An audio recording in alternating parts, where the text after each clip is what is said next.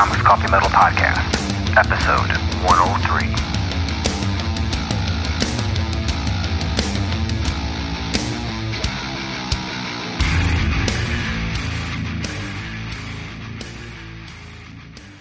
Greetings and welcome to the Comics Coffee Metal Podcast. I am your host, Don Cardenas, and I hope you've been having a fantastic week.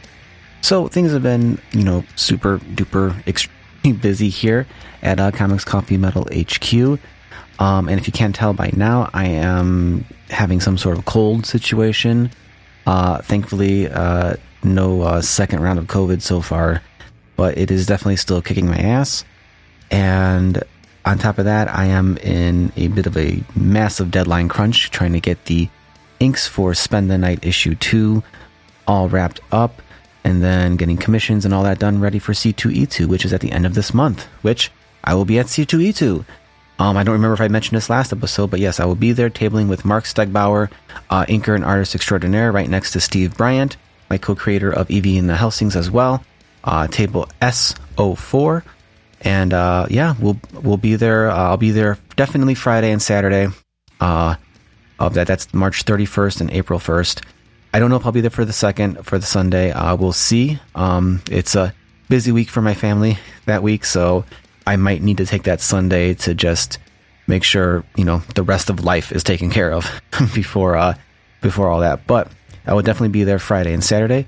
And I'll be doing sketches, commissions. I'll have copies of Evie and the Helsings and all the variants and sketch covers and stickers, and I'll have copies of Spend the Night issue 1 signed by the writer Jackie Kong on top of, just regular copies that I have.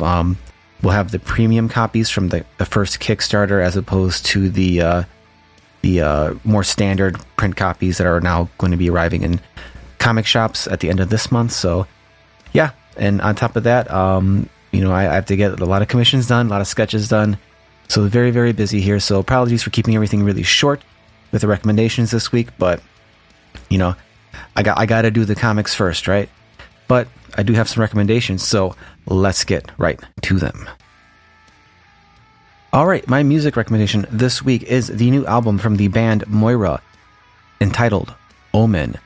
I'm new to Moira. I've just came across this album when I was looking up new music last week or so, and I was very, very pleasantly surprised.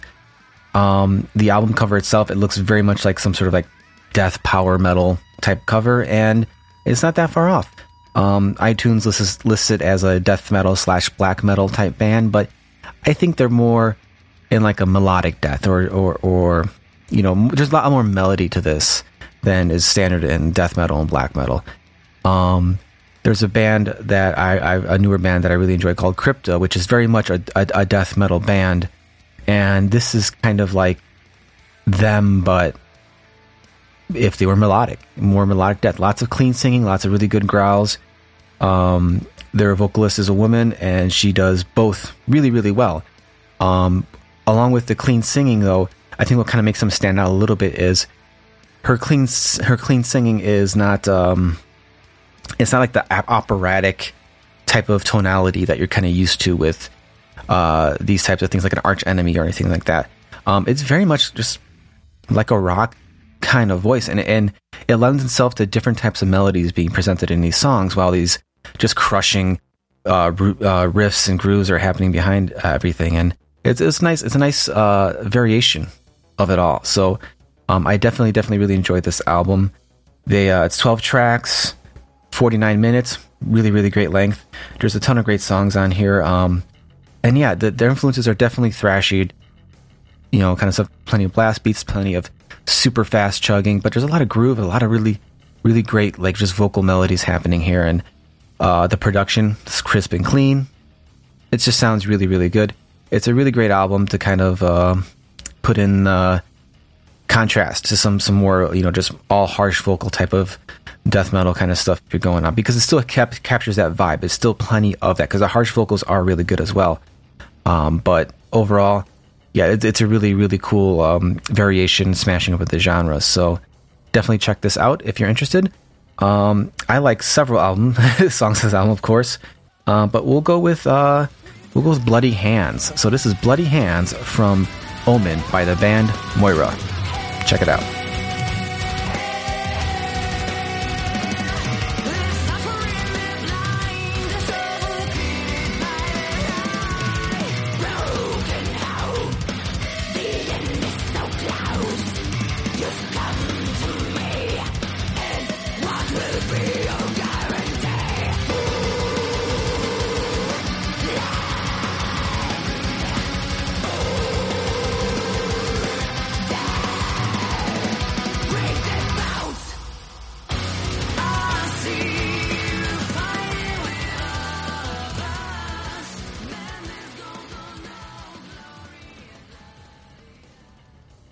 All right, my comic book recommendation this week is the first issue of Dead Romans from Image Comics, written by Fred Kennedy and illustrated by Nick Marinkovich.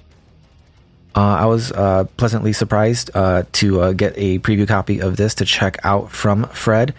I've known Fred on Twitter for quite a bit, known as at Fearless Fred on Twitter. He's a very funny guy, very cool guy, and I hope to have him on this show before too long.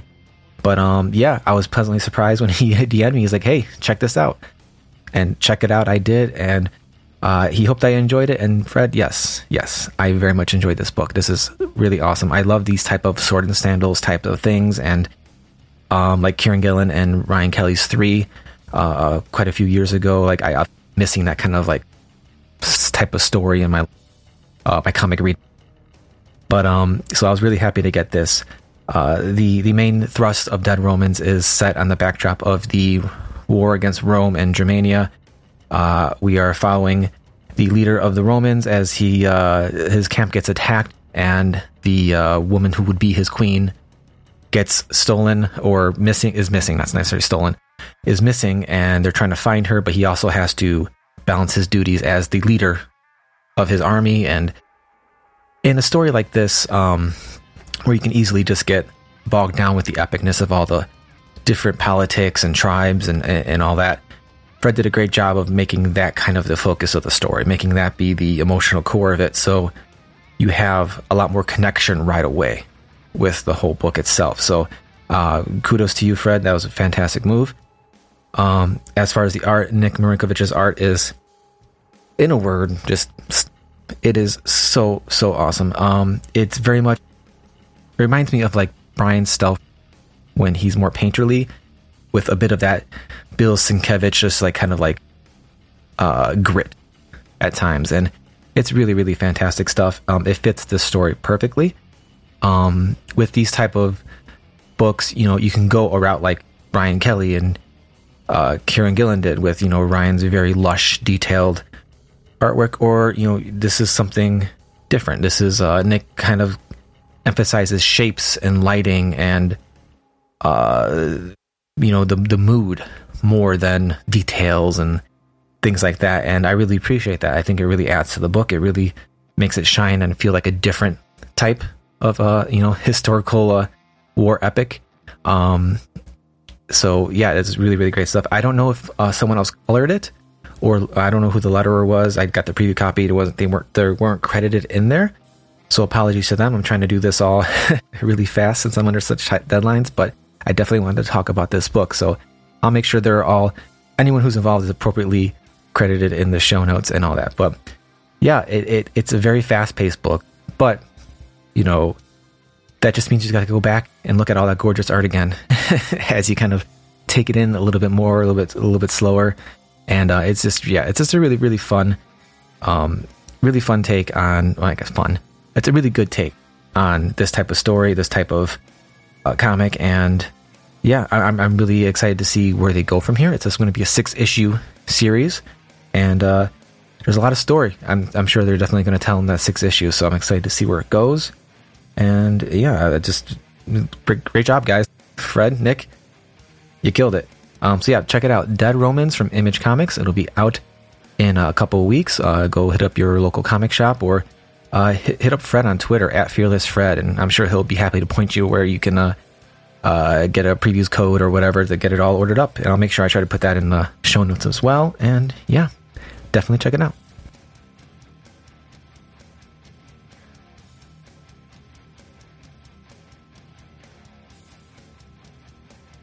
All right, it is now time for my guest.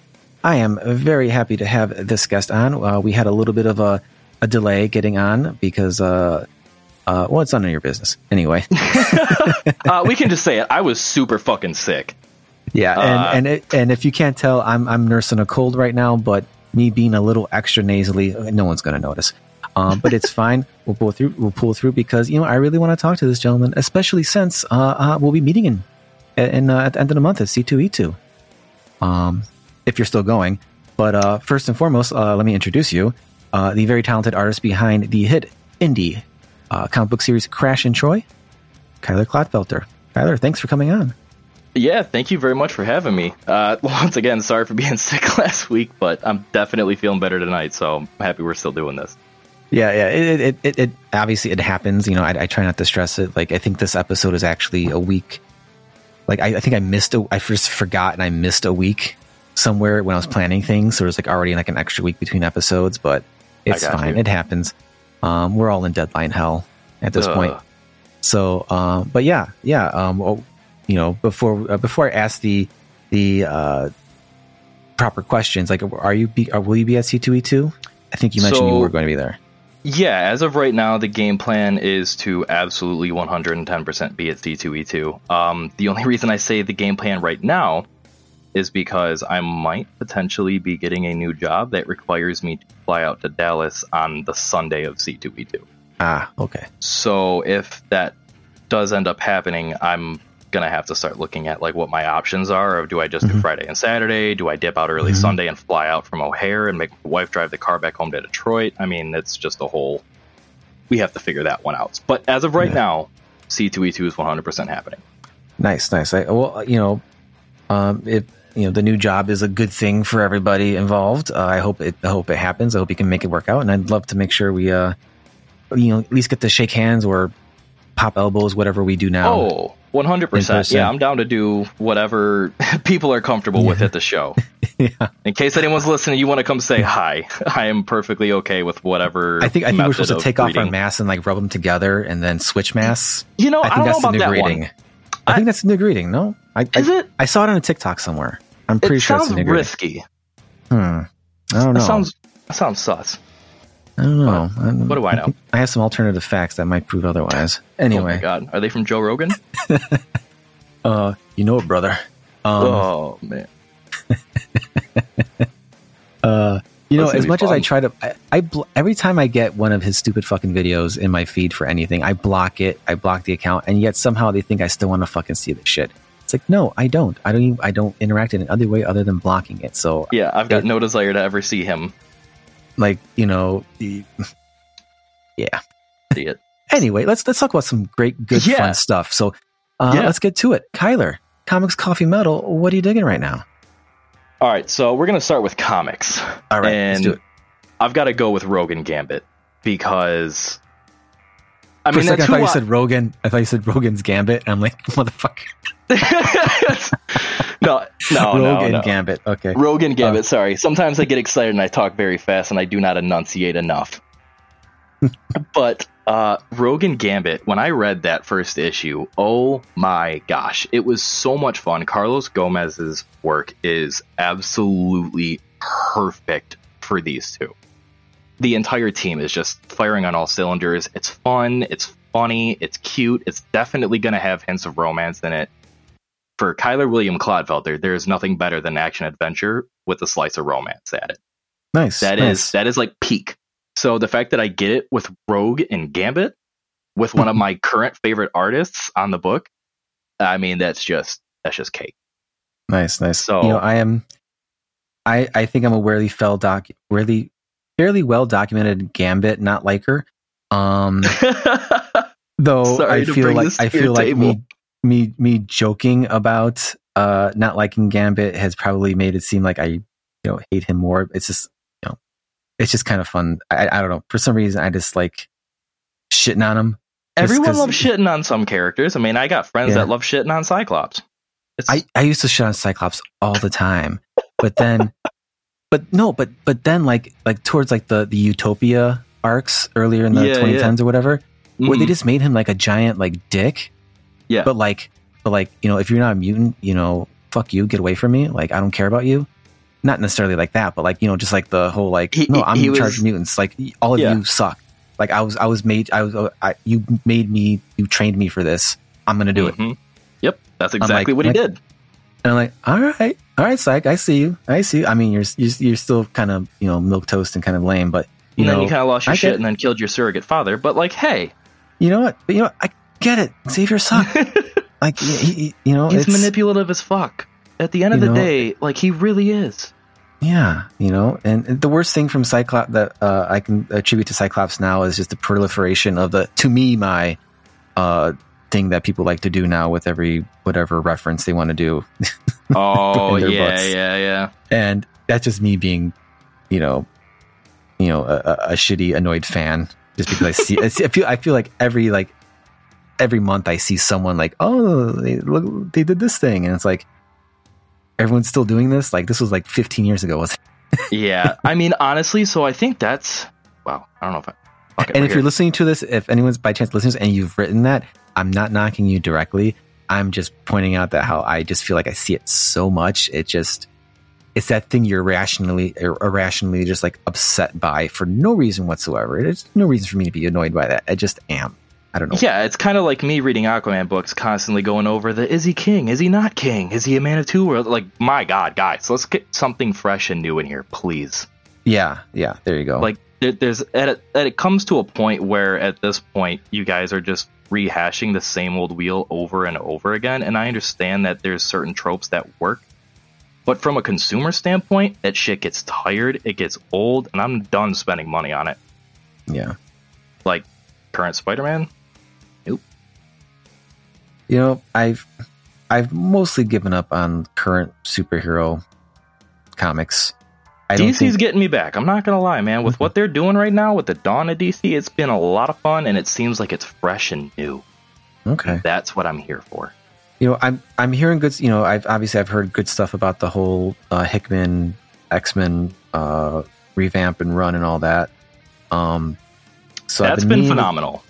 I've been meaning to check that out. I kind of like the kind of almost batshit premise of it all. The whole regeneration thing and it's batshit, but it's fucking awesome. But if I think if any group of characters can weather and persevere and flourish in a batshit scenario, it's the X-Men characters. 100%. And I think that one of the coolest things about the Hoxpox was that you could tell Hickman was trying to set the X-Men up for a future of stories that would last the next 15 to 20 years with this premise and this setup. Yeah. It's not just some old, they have their own place again. It's like, no, they have their own country. They're part of the UN. Like, this is big shit. This doesn't go away. Yeah. This is easily a defining, this is where the X-Men are for the next foreseeable future. And I really dig that because I think it's probably the best case scenario for where they always should have been. And, I don't know if it's been confirmed or not, but the kind of semi-rumor of him restarting the Ultimate Universe. Really? Yeah, that's what I've been hearing. And I'm kind of, if I'll jump in on that for sure, if he's going to be doing that, because I'd be very curious. Like, I like the Ultimate Universe for a good while. Even post, the whole, initial boom of it all. Because I wasn't reading comics when it first came out, but I came in back into comics around the mid 2000s. So, I was catching up on things and all that, and I liked a lot of the stuff they were doing. But then they went into Ultimatum, and so I never really got super big into the Ultimate line, but that was because when I started reading comics in the 90s as a kid, it was already just there. It was like Spider-Man, the X-Men. I was a kid and I didn't have any money. My brother took me to the comic shop for the first time for watching Ford Ranger. And when I went into the shop, it wasn't like, hey, I want to start at issue 1 and catch up. It was just, hey, here's the issues that are being sold right now. Pick one. Yeah. So I did. I picked the one that looked cool, and I went home, I read it, I fell in love, and that was it. That's how we did it, going right? after that. And that's why it drives me nuts about all these renumberings. It's just a cash grab, and all it's doing is saturating the market, pissing everybody else off. And, we don't need it. Yeah. We survived in this industry for how many decades without doing this shit every 2 years? I'm sorry, but it's so old and it's so tiresome. Yeah. We were talking a bit before, I got 11 years on you. I'm definitely of the generation that still looked forward to digging into the long boxes to find out that issue that they referenced in a caption panel, Yes. as seen in, issue blah blah blah. I'm like, fuck, I gotta find this issue now. You see the little editor's note, and you're like, where's that one? I want to see what happened in that. Exactly. And they still have those, but not as much as they used to. Yeah. Unfortunately for me, I was also I got into comics around the very early 90s. Okay. So most of the stuff I was into, the back issues were really expensive. That does make sense. So, I found my way to the quarter bins for all the extreme crossover books that went to the quarter bin like 2 months after they came out, and stuff like that. So, hell yeah. But the Ultimate Universe kind of reminded me of that, just kind of like the whole list, just something not with a ton of history behind it, and I could but even though I wasn't jumping in at the beginning, it wasn't that difficult for me to catch up. Yeah, and the nice thing was that the characters were all still themselves at their core. They never really changed that. So that was nice, and it definitely made it palatable for people that did want to get into the characters without having to go, well, shit, there is 700 issues. I was like, all right, well, this makes sense. Do this. Yeah. And even some of the changes they made to some of the characters was still, like, understandable. Like, they updated I really them for modern times and stuff. I really liked what Mark Millar actually did with a lot of the X-Men stuff. Like, he made Wolverine just like a giant asshole, man. Like, and that was fine. Wolverine's my favorite character of all time, always will be. Okay. But, like, you want to make a version of him, like, being an asshole? Sure, I can deal with that. Like, it's not the same, Yeah, it's not the same old stuff you're sick and tired of seeing. Yeah, let him be a dick. Let him let Cyclops fall into a chasm. Just be like, fuck you, Slim, I'm tired of you. Yeah, exactly. Let him be that jerk, Give let him Logan an arc be Logan. Yep, exactly. Just let him be him, man. It's not that hard. Yeah, so that's kind of where all that. But I think also the biggest pull for me from not reading any big superhero stuff a lot lately is just this fact that I know so many awesome people who make awesome comics that's like I'm trying to keep up with all their stuff. That is honestly another big one. I've found that I just prefer reading more indie books lately because I feel like the story and the heart is there in a way that the big two wants to make it feel like they have it, but with how much oversight has got to be happening in those editor bullpens and things of that nature, how much creativity is the team truly getting to have when it's a creator-owned book? It's unlimited. Yeah. And I'm not saying any slight against any big publisher because I haven't been fortunate enough to work there, but I've talked to people that have, so I have a little bit of an idea how it goes. Yeah. And it's just the nature of the business. When you work creator-owned, you typically have far more freedom to do what you want on that book. And knowing that, passion comes through in the work. And when you're passionate about what you're drawing, the book's going to look that much better. The work's going to stand out that much stronger. And it just reads that much better of a read. So for that reason alone, I've been enjoying reading indie stuff a lot more lately. Yeah, and it's definitely not to knock anyone who's doing work at a larger company because that is still you're faced with a whole different set of challenges than an independent creator is. Oh, 100%. And it's not necessarily I think neither one is really easier. No, they've each got their pros and cons. Yeah. And it's kind of like that saying where they say, for a movie to be good, 1,000 things had to go right. Or a million things have to go right. For every like good piece of media you see, so many things had to go right. Very true. And it's at a smaller scale, same as comics. Like, for a big two comic to be good, there's so many things had to go right. So it's definitely not a knock on them. And no, and I didn't mean for it to come across like that. If it did, no, you didn't. I'm just clarifying my own point because, I've gotten to the point to where like even with my own work and all that, like I'm not looking to do that. Yeah. I don't see that as a point in my future. One, I don't think I necessarily have a style they're interested in anyway, but, in terms of like a goal or whatever, like maybe 10 years ago when I first got back in the drawing, yeah, sure. Of course I want to do that. But now I'm like, no, I don't. It could be I'm getting older. It could just be I don't feel like that's going to give me the contentment that doing my own work is going to be doing. And I'm privileged to be in that position because I not do it, and I still have I still have income. But it's just one of those things where it's just like the glamour of it is definitely lessened, and I think it's a good thing. because then I can also appreciate the amount of like pushing and work people have to do to get really cool ideas in these kind of big two comics, because you had to work very hard to convince the people with the money to say, sure, let's do this crazy ass idea. 100%. So and looking at again, we'll bring it back to the Hickman thing. Like, he has such a strong voice with his own independent work. Like, obviously he had the cachet to do that, but what he's doing is such a crazy ass concept that like it sounds like one of his books, but with X-Men.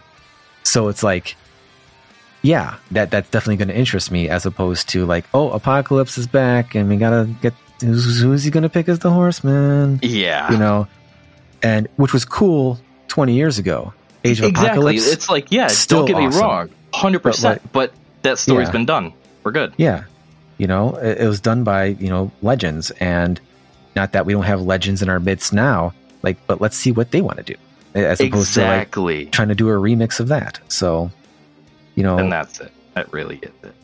That really is it. So, all right. Unless you have more comics to talk about, I think we've pretty much we've covered some good comic talk.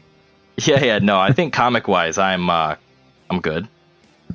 So let's talk, I'll broach this one. Let's talk about some coffee. What kind of coffee? Are you a coffee guy? I'm trying to remember.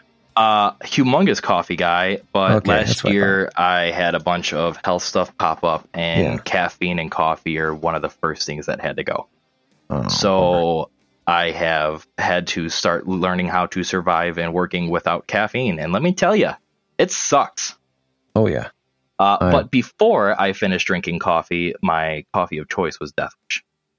Nice. Well, because yeah, I've never had Death Wish coffee. Like I've never. It's never really. There's a time where I was really interested in checking it out, and I'm like, okay, I think I'm going to eventually try it. It was before I was doing the podcast and a lot, and doing the coffee testing. Sometimes I do and all that. Mm-hmm. And I did a small library show in my in a neighboring suburb, and this guy comes up to me and he's got fucking a Death Wish shirt on, Death Wish.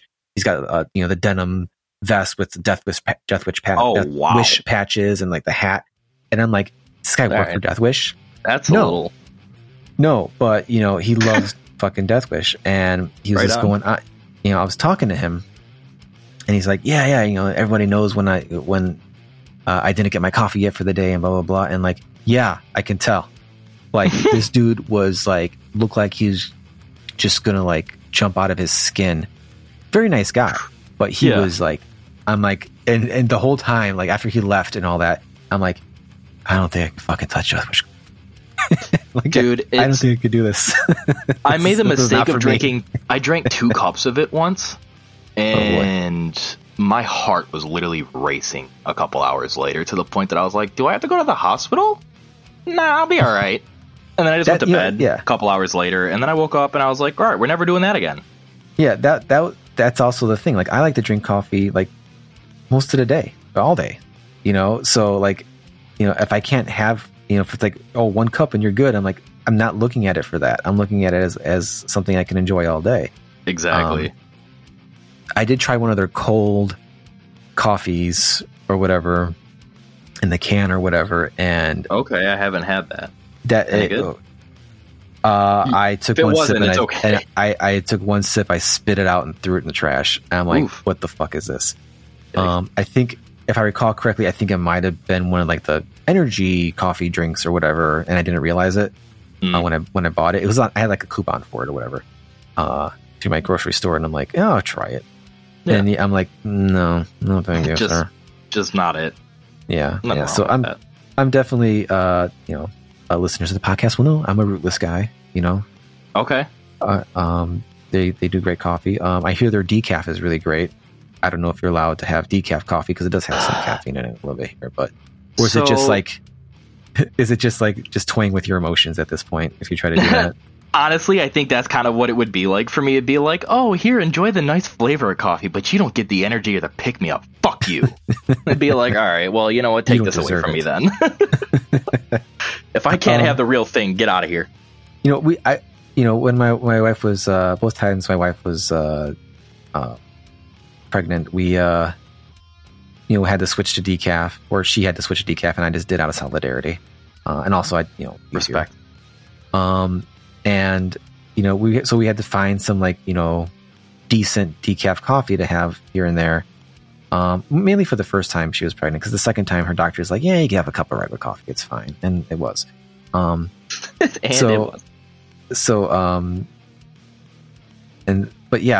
we found some decent decaf coffees, and you get used to it. It's not too bad. You don't get too bummed out about the caffeine thing after a while. Of course, I was also not strictly off caffeine, so I'm sure you're not drinking sodas or anything like that. So no, so I really just drink like a lot of water, Powerade. I mean, it's not like it's the healthiest thing, but it still gets some kind of like sugars and electrolytes into my system, since there's so many other foods and things that I can't eat anymore. Getting proper nutrition actually gets kind of difficult now. Oh, okay. That sucks. Yeah. But I mean, for the most part, I've got a fair hang on it, but I've definitely had to cut down. I mean, I can't eat greasy food, spicy food, fried food, fast food, gluten. I mean, it's a pretty restrictive diet at this point. Oh, that's rough, man. I'm sorry. I mean, bright side, I wanted to lose weight for a long time, and now I have. Yeah. So silver linings, I guess. I feel better. Yeah. But at what cost? No, the cost is pizza, bro, and it sucks. I'm currently really kind of watching what I'm eating just in general. Because again, you get older and it's metabolism harder. Starts moving a little slower. It's your old tricks don't work anymore. That's fair. I don't have the time to go run 5-6 miles a day, God, 4 times a week. I can't do that anymore. That's a young single man's game. Yeah, that's me and my wife. Like, yeah, we'll go to the gym after work and then we'll go out. Blah, blah, blah. It's like no. Where am I going to get that hour? A little something, but not much. Yeah. So but it's I've also had my gallbladder removed a few years ago, and shit. Since then, because my weight was, I've been fighting the same 20 pounds my entire adult life, up and down, and naturally your gallbladder is like, what the fuck, bro? I'm making all this bile to take care of the shit you're eating, and then you stop eating all this shit, so it just sits here and calcifies, and now it's compacted and you need surgery. So that's what, if anyone's listening and they're up and down on the weight a lot, be careful, because that shit will happen. Your body tries to adapt, and then when it doesn't, you get gallstones. And then apparently, according to my doctor, telling my wife, it was packed. Like, he was shocked that I wasn't like I had like zero real indications that something was wrong. Okay. Like one day I got like really cold all of a sudden, kind of shivery, but I was also like just after a run and I was like stripped down or whatever. And I'm like, oh man, I just got a little bit of chills. And then like 2 weeks later or something like that, like I felt like I had heartburn for like a couple of days straight. I'm like, this doesn't seem right. So then I went to the doctor, and apparently it was my gallstones. But apparently I should have been like laid up and stuff like that I'm like, no, I guess I lucked out. Like, it didn't really. Damn. That's awesome, dude, though. I mean, you got blessed. You got lucky. That's great, though. And the downside is, though, now anything that's really spicy, like instant heartburn. Like even just like making tacos, like, so I have to make sure I take my my old man acid reduction pills. I miss spicy food so much. Yeah, I was the kind of guy who could literally go into like the hot ones challenge and complete it. Well, when I did that Pocky chip thing last year, and God, I've never been brave enough to attempt that one though. I'm not sitting here like I'm not the type. I'm not someone who like wants the intense heat. I can handle up to a certain point, but I mainly like spicy food that tastes good. Yeah, if you got some sweetness or whatever, or smokiness or whatever, like I like that combined with the spiciness. This was 100%. Just pure heat, And the taste of the chip was so god awful. That was the worst part for me. Like the pain from the heat, yeah, that sucked. But like the taste is what made me feel like queasy at points. And yeah, if there's nothing pleasant to it, then it's not even worth like the fun of attempting it. Yeah, because I had the Pocky, like they had their, was it the ghost pepper, just regular nacho chips or whatever. Like I had like a whole bag of those like the year before. I'm like, these are really tasty. Like these are really good. So I'm thinking like, okay, maybe the Pocky, like maybe they'll try to do something with it. No, it just tasted just like, yeah. And I was burping it up for a good day after, and I'm like, this taste is just so disgusting. Like it's just like that's the only reason I won't recommend it. Like the heat, like that kind of goes away pretty fast. The taste is what just makes it no thank you. And my buddy Rusty, who did it with me, he's done them like pretty much every year. He's like, yeah, that's definitely like the worst tasting one. Of course, he's a madman. He like ate it. And do you know Rusty Shackles on the Twitters? I cannot say that I do. He does a lot of awesome like video game art stuff. Like his style's a very like cartoonish but cartoonish like style. But he does like retro box cover arts and stuff like that for some stuff and all that. But yeah, check him out, cool. Rusty Shackles. Okay. He's got some really awesome stuff. But yeah, he's just a madman. We did a live stream of it, and he like took the chip and he's like had zero reaction to it. He's like, yeah, it's all right. Wow, that's like, you're fucking nuts, man. Good for you.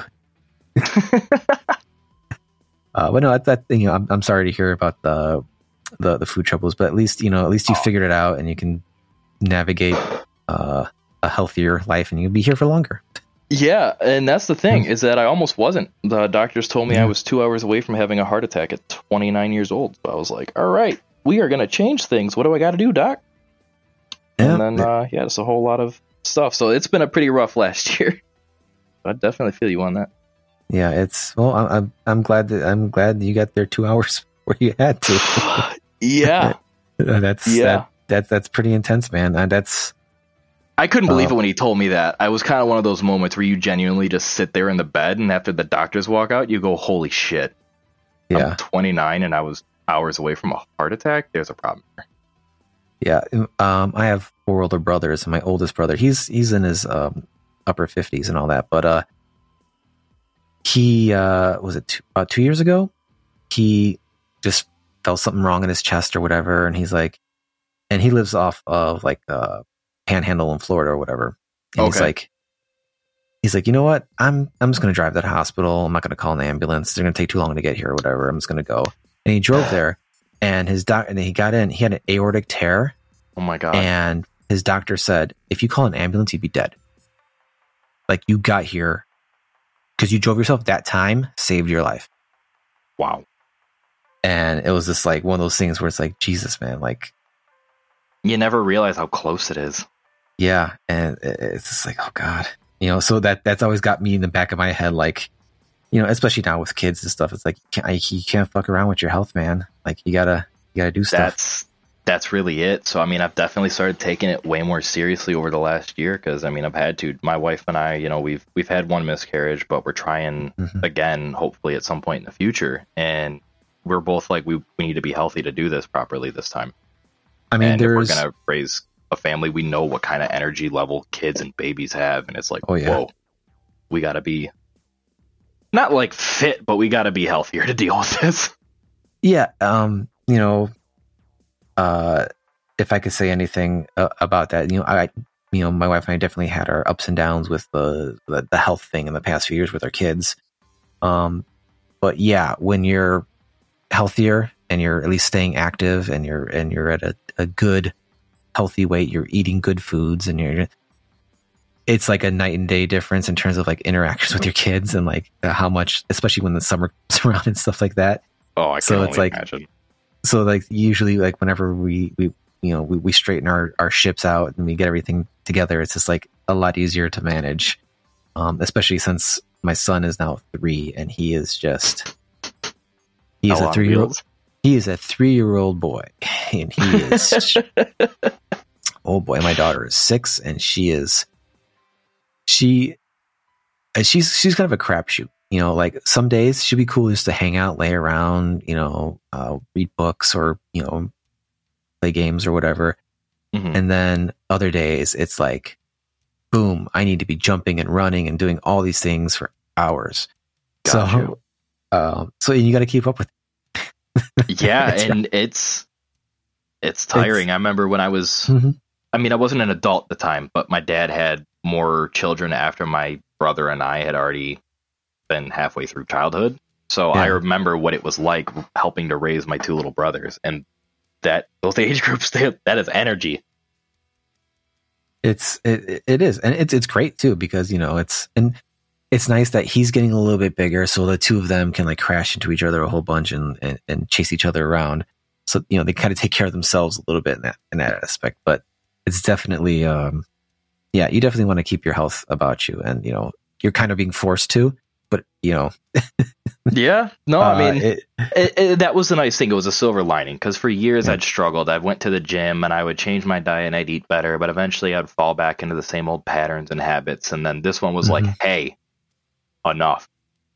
Yeah. So I was like, all right, time to buckle down and be serious about this. Otherwise, I'm gonna die. it's it's good that you got that now, because you know Yeah. by the time you get to you know to my old ass age, you know hopefully it'll be just all second nature to you, and you just be like, yes, this is what it is, you know. But for all that long, drawn out explanation, that is why I no longer drink coffee. Gotcha. Yeah, that's where we started, isn't it? Sorry, my ADD runs crazy sometimes. I mean, you know, we're sailing in the same boat, my friend. Good to know. And that and actually, you know, that is parcel of like why the food thing comes up a lot with us folk. You know, we get that that dopamine hit from the thing. That is absolutely. So you know, managing that is always seemingly more difficult Than we care for it to be. Yeah, because you know I've come across in my learning about this and trying to figure myself out and all that. There's like the two camps where it's like they're the ADHD people who don't eat because they forget, and there's the ones who use that as the crutch, eating as a crutch. And it's like, okay, you know, it's you know, also you know you can. You know, if you've met one neurodiverse person, you've met one neurodiverse person. Everyone's different. Everyone does things a little bit differently. Yep. There's no cut and dry thing. It's just, you know, figuring it all out. But yeah, that's just kind of the thing. I'm like, once I kind of realized that, I was like, oh yeah, I do that. It's not gonna, it's not, you know, this is, well, at least I know I'm like actively working against myself as opposed to like, you know, blaming, oh, I'm stressed out, you know? Yeah. And you're just like, well, I know what it is. I know what it is. Thankfully, I've been so busy the past couple of months that it's been a lot easier to just ignore mindless snacking and stuff, because it's been getting so down, you know, bogged down with making comics and stuff like that. So yeah, here we are. I mean, busy for that's a good fun thing though, at least. So yeah, I mean, you know, busy's you know for the most part. You know, better than not, I guess. Anyway, enough about that. Let's talk about something really, really fun. Let's talk about some fucking metal. Fucking metal. God, where do you want to start? You know, I mean, first off, I listen to a lot of different kinds of metal, a lot of different kinds of music. Okay. And a lot of us do. A lot of us listen to a whole wide variety of music these days because we have access to everything. And, you know, the whole guilty pleasure thing has kind of gone by the wayside. Yeah, people just enjoy what they enjoy. But, you know, when it comes to metal and all that, like, I don't have much interactions with people who like the more hard rocky side of metal. That's where I live. And that's and knowing you, and you know, also, you know, I doubt they're listening, but Danny, you know, our mutual Sleep Token Appreciation Society, yes, that's been developing. It's been really nice because, you know, I could, you know, I don't. There's a lot of circles that I've socially been around online or whatever that, you know, where you talk about metal or whatever, but if someone brings up like fucking Breaking Benjamin or something, you're like hissed out of the group. What? And it's like, how dare they? Whoever hisses deserves to be slapped. And then there's there's the people who are like mostly cool about it, but there's that kind of thing where it's like, that's not metal, that's rock or whatever. And it's like there's okay, so many fine, subgenres to metal though. There's metalcore. There's I'm like there's so many. There are so many. It is. You got your glam bands. You've got your thrash. I mean, God. You not only have metalcore, and you got deathcore, and you got symphonic deathcore, and then you got symphonic death / metalcore, and then there's just hardcore. I mean, and it's just like, all right, it's like, there's sad boy core. That's what I was going to get up to. That's the exact term I was going to bring up to you. Sad boy core. I think we both really enjoy the sad boy core, which that's where I put Breaking Benjamin and Sleep Token and stuff like 10 Years and stuff like that. Like, oh fuck yeah, Archers. If you've never heard of them, what was that? I said if you've never heard of Archers, add them to that list. Sad boy core, like they have a place. Core. They have a place on the shelf, in my metal genre. So where it's like, yes, please be melancholy as fuck, but also give me some really great riffs. Just let that bass. Let me hear that double kick pedal start fucking shredding. I don't care that your lyrics are talking about how sad everything is. Just let me hear it rip. Yeah, exactly. And it's just like, I mean, the sad lyrics are gonna make me cry, but at least I'm gonna have a good time while I'm doing it. Yeah, make me feel things, but also, make my head bob. Like, That's exactly it. My brother sent me a song yesterday that did that one, and I was like, "Oh, you fucker." What was that? You got to share. You got to share with the class. All right. It was specifically "One More Day" by We Came as Romans because I was having a bad day yesterday, and my brother saw it and wanted to reach out because I have a very hard time of telling people when I need help because I like. What my therapist calls is a Superman complex that I'm always trying to help everybody else and putting their needs before my own to the detriment of my own health. Yes. So I try not to bother other people with shit. Yeah. And, he caught that one and was like, nah, you need to talk, bro. So that song hit. Good. I'm glad you got your bro to look out for you on that. What's it like having a brother you like? I don't know.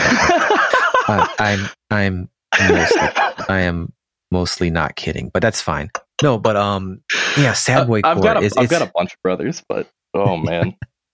I got 4 older brothers and I don't talk to them. I haven't spoken to them to my closest brother in years, and I think he's pretty much cut off our whole family for what reasons we have no idea. For what it's worth, I'm sorry to hear that, man. I love my I will always love my brothers. I will always love my family. I don't necessarily like them anyway. We're very different people. You can't choose blood. We're very different people. My brothers are. Anytime I feel like really negative and like shitty and just kind of want to be an asshole about things, I know comes from that place of that's what I got from my that side. Okay. And I don't like it.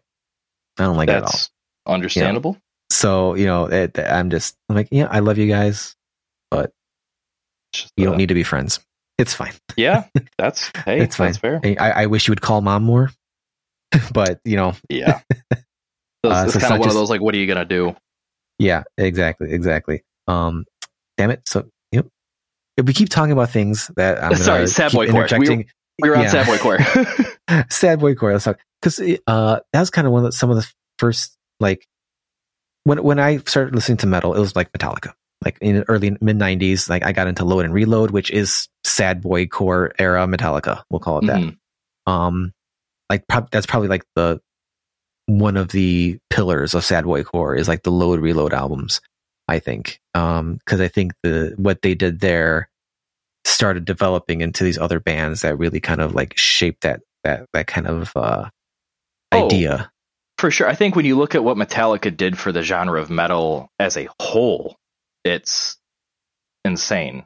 And I mean, there was a lot of other bands, but Metallica was probably the band that shifted the tone of metal. Yeah. I mentioned this on a previous episode. Like Metallica was, it's funny about Metallica because they are undoubtedly the biggest metal band ever will be. It's literally in their name. But they were also never the most metal band.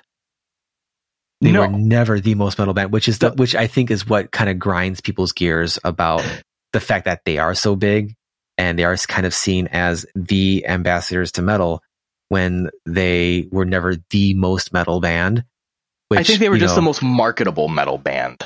Yeah, they were not like everyone's like, oh, if Cliff never died. I'm like, what are you talking about? Cliff threw like if you listen to the solo, Cliff's bass solo in Orion, there's a part there that he lifted from the fucking solo to Hotel California. You telling me he's not going to be like cool with them doing more like melodic, friendly, like catchier stuff? Get the fuck out of here. Like, no.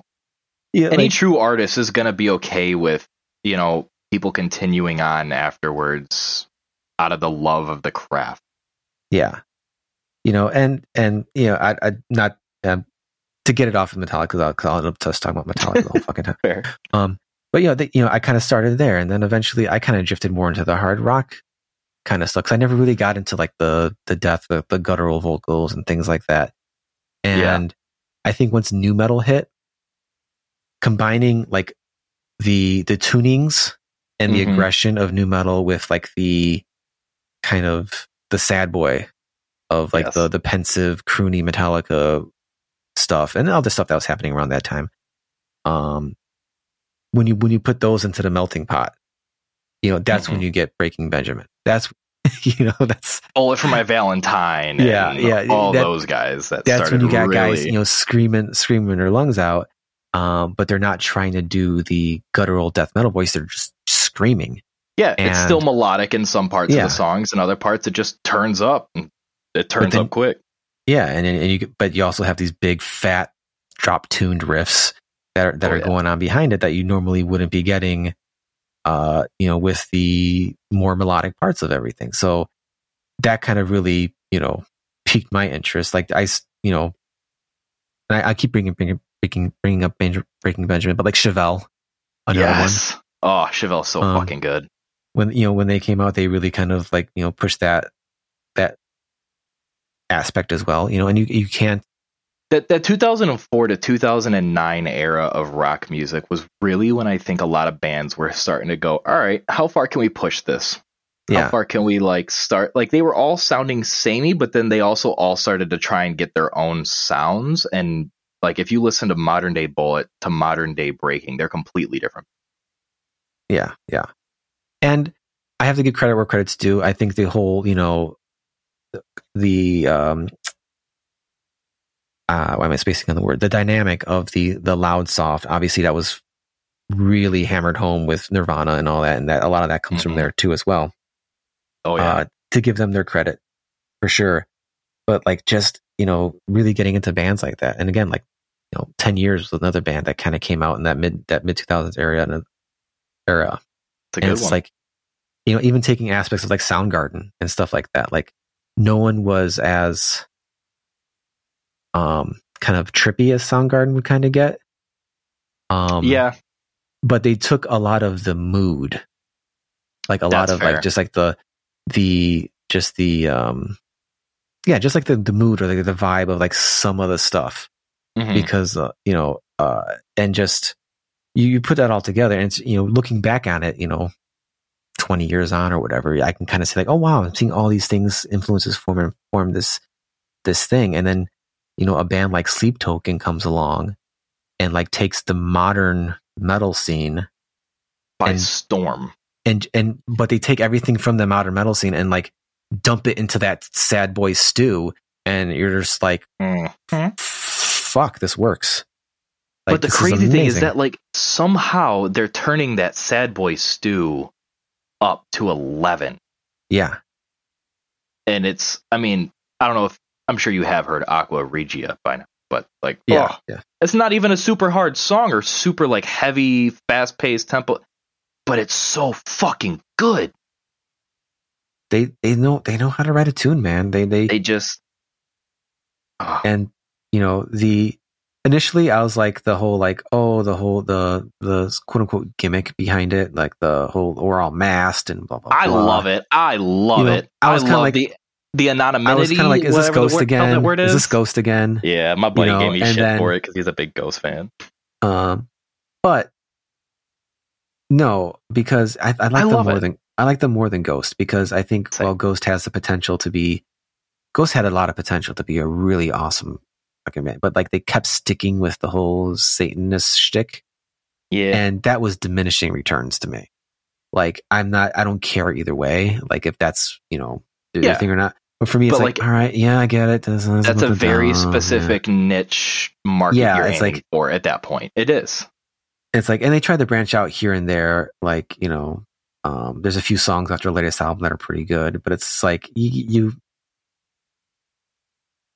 But I mean, also you got people that listen to Rage Against the Machine and don't ever listen to the actual lyrics. So true. Look at any GOP politician under the age of 50. Yeah, just being made to look foolish. Yeah, it's just But I'm to bring it back to the beginning. I'm glad I've found a fellow sad boy core lover. Yes, absolutely. So I would say that Archers is probably my go-to sad boy band. Okay. Yeah, something about those guys. They know how to make you feel sad when you listen to a song. But like I said, just still keep that tempo really, really going. And I'm trying to think about what my favorite song from them would be. Yeah, I don't think I've listened to enough of them to have a favorite song. I'm actually really terrible at remembering song names, because I'll let things play and I'm like, wait, which one was that? Like, and I have to keep skipping tracks to figure out which one was one I liked. I got you. But have you listened to well, let me ask you. You've mentioned getting back into exercising and all that. What's on your playlist? My playlist? Yeah, when you're like music right now. Yeah. When you're hitting the gym, what's getting you pumped up? Oh, geez. Probably. All right. You know what? I've actually got my Spotify open. Let me go to that playlist. I'm probably listening to a lot of Our Last Night, a lot of Currents, Dead Rabbits, Fame on Fire, Ice Nine Kills. I mean, I'm going heavy if I'm in the gym. May I suggest? You're probably familiar with them already, but Wage War. Wage War, love them. I have not listened to all of their stuff though, so I should take a deeper dive on them. Their latest album, Manic, has like that, and the latest Beartooth album. They have fucking sick. They have a bunch of like the song Manic, Relapse from Rage War, latest one. What else? Basically like half the albums on my playlist at the gym right now, and it's definitely it hit a lot harder than I expected it to, because I was just checking it out to check out some new music, and I just tossed it on at the gym one day, and I'm like, oh shit, like okay, all right then. So I'll have to give that a look. Yeah, definitely check that out. You mentioned some sad stuff in the playlist here. What's the biggest disparity between songs in your playlist? Like, what's like the most like aggressive one? What's like the most chill one? Because do you have like hills and valleys like that, or is it all like pumped up all the time? This specific playlist is literally just straight shred 24/7. Okay, but my other playlists, so like typically if I'm just like drawing in the studio or in the car or something, I'm just going to be having my liked song playlist from Spotify just on shuffle, and that could go from Concerning Hobbits from Howard Shore all the way to Got a Fire. Okay. I mean, See a Fire by Wise Man's Fear, which is one of the hardest ones I've heard in a minute. Nice.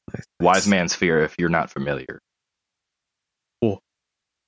Yeah, I'm always curious to see hear people's workout playlists, because I've always, for some reason, for mine, I've always had like just like unexpected songs in my playlist, just because for some reason they just do it for me when I'm working out, and it's just like really kind of interesting when I hear other people who do or do not have like, you know. So I do have a very specific song. Like if I need to get out like that last set and I'm struggling, my arms are getting weak, I'm turning on Torn in Two by Breaking Benjamin. Nice. And I'm just gonna tear myself in two to get the set done. Nice. That's a good one. That's a good one. I was gonna ask you that question next. Like, is there a go-to? Is there a go-to? Like, all right, I'm skipping right to this one. We got to get this done. What's yours? I think I shared it with you, but like lately now, when I'm on the bench and I have to like do the last set where I'm putting the most weight I'll put on there, and I go to that song by Orbit Culture. Okay, yeah. And what was the name of the song? See, I've listened to this song 50,000 times already. I forget the name of the damn song. I'm so bad about it too. I remember bands, but if you tell me song names, I'm like, I know I've listened to it. Like it's the one that goes like this, and then I don't know. But it's I can look at my playlist right now. Damn it, Master of the World. There's like the end riff on that, like the last minute of that. It's just such a simple riff. 2 notes with the whammy pedal, and it is just. It still does the thing where it tickles the back of my brain where I'm like, fuck yeah, like let's go. Definitely do that. But I'm looking at my lifting playlist now, because now I have a lift one and one for the treadmill. But no, like I'm looking at like half of the Wage War albums on here. Some Beartooth. I got some Coheed and Cambria on there now. I'm a recent convert to them. Hell yeah. For some reason the song Shoulders is it's just got such a great groove to it. I don't know. Okay. I definitely, think I've heard that one. Of course, I've got some Gojira on there. Do you listen to Spirit Box at all? Spirit Box, yes. So it's actually really funny. My brother, Sterling. So if you hear me refer to my brother, there's a good chance it's either going to be my younger brother, Sterling, who's only a year and a half younger than me, or my older brother, Sean. Okay. And they're the ones who actually got me into rock music when we were kids playing like fighting games and shit. We would just jam heavy rock while we beat the hell out of each other in Mortal Kombat. And over the years, our music tastes all changed. I stayed in the heavy rock scene, whereas my brother got into like house music and stuff. But in the past year or two, he's been getting back into rock. And the other day, he sent me a Spirit Box song, and I was, dude, the grin that went from ear to ear when he sent me Spirit Box. I'm like, what do you know about Spirit Box? I was so happy. I was so proud. Oh, made my day. Nice. You got to get him on some Electric Callboy now, dude. Oh my God! I can't believe somebody just fucking referenced Electric Callboy to me. We got the moves, baby. We got the moves. Got the moves. Pump it. God, Hypa was the first song I heard by them, and I was fucking hooked. That was it. That was back when they had their previous name, which I am very glad they changed. Well, yeah, and I give them credit for how they went about changing it. Absolutely, like yeah. For people who don't know, they had a previous name which was which even unknown to me was considered a derogatory term towards indigenous people in Alaska. We'll say Alaska, just so you can kind of get an idea what the word is, and it also starts with E. Yeah, and they're German. They didn't know. It's just a word everyone uses. So their word for ambulance is Krankenwagen. Yeah. It's but they figured out they were made aware, like, hey, this is not a cool word to use. And they're like, okay, so they stopped using it, and they actually put out some videos where they talk to experts about like, why is this, how did this word get to be, like, it's not great to use it, blah blah blah, and brought some awareness to it and all that. And then they changed it to Electric Callboy, which fits them better anyway. It does. A lot of people thought they should have just been called. Yeah, a lot of people thought they should have just kept it Callboy, but I understand keeping the two name structure and keeping the logos similar. With with a word that has a similar amount of letters and all that. And it rolls off the tongue nicely. Still, it does. Electric Callboy, like, that's fun. Who doesn't want to listen to a band called Electric Callboy? Exactly. I was lucky enough to get an advanced copy of their album to review, and oh shit. They have, it's out now, of course, but like, that's still really cool though. and they got, it sounds really cool, but it's really like, just you can get your name on the press release list if you do like a couple videos on YouTube or something. Fair. And they'll say, yeah, sure. Okay.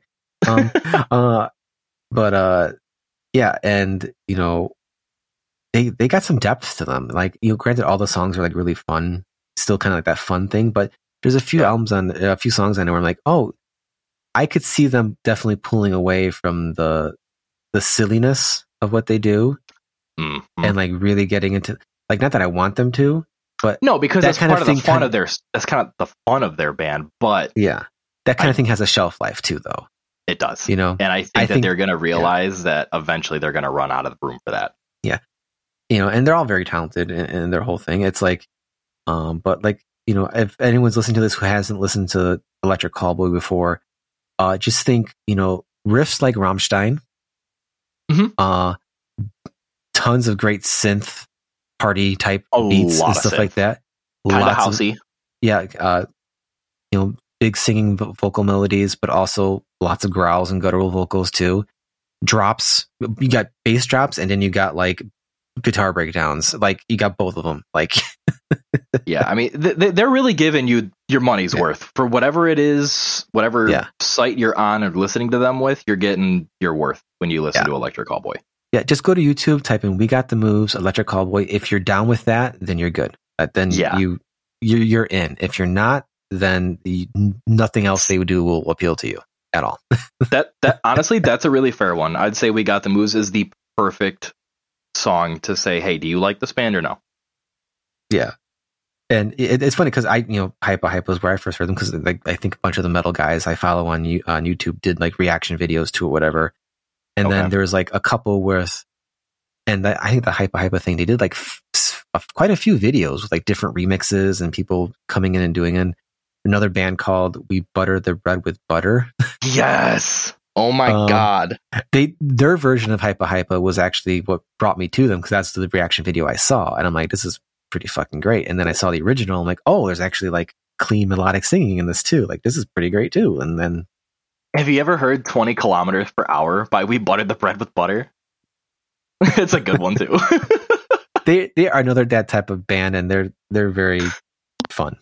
Yes. I have to be in a specific mood to kind of listen to them, but 100%. But they're fun. Yes, very fun.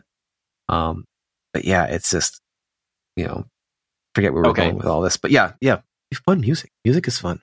It really is. I got one more band to ask if you've heard of them or not, and then I'm going to ask you what your favorite concert that you've ever been to was. But first, have you heard of the band 1,000 Below at all? 1,000 Below. 1,000 Below. The name sounds familiar. I don't think I've actually listened to them yet. I think I've seen the name come up. Sad Boy Core to a T. So 1,000 Below. All right. Yes. Let me see if I can find their best album here.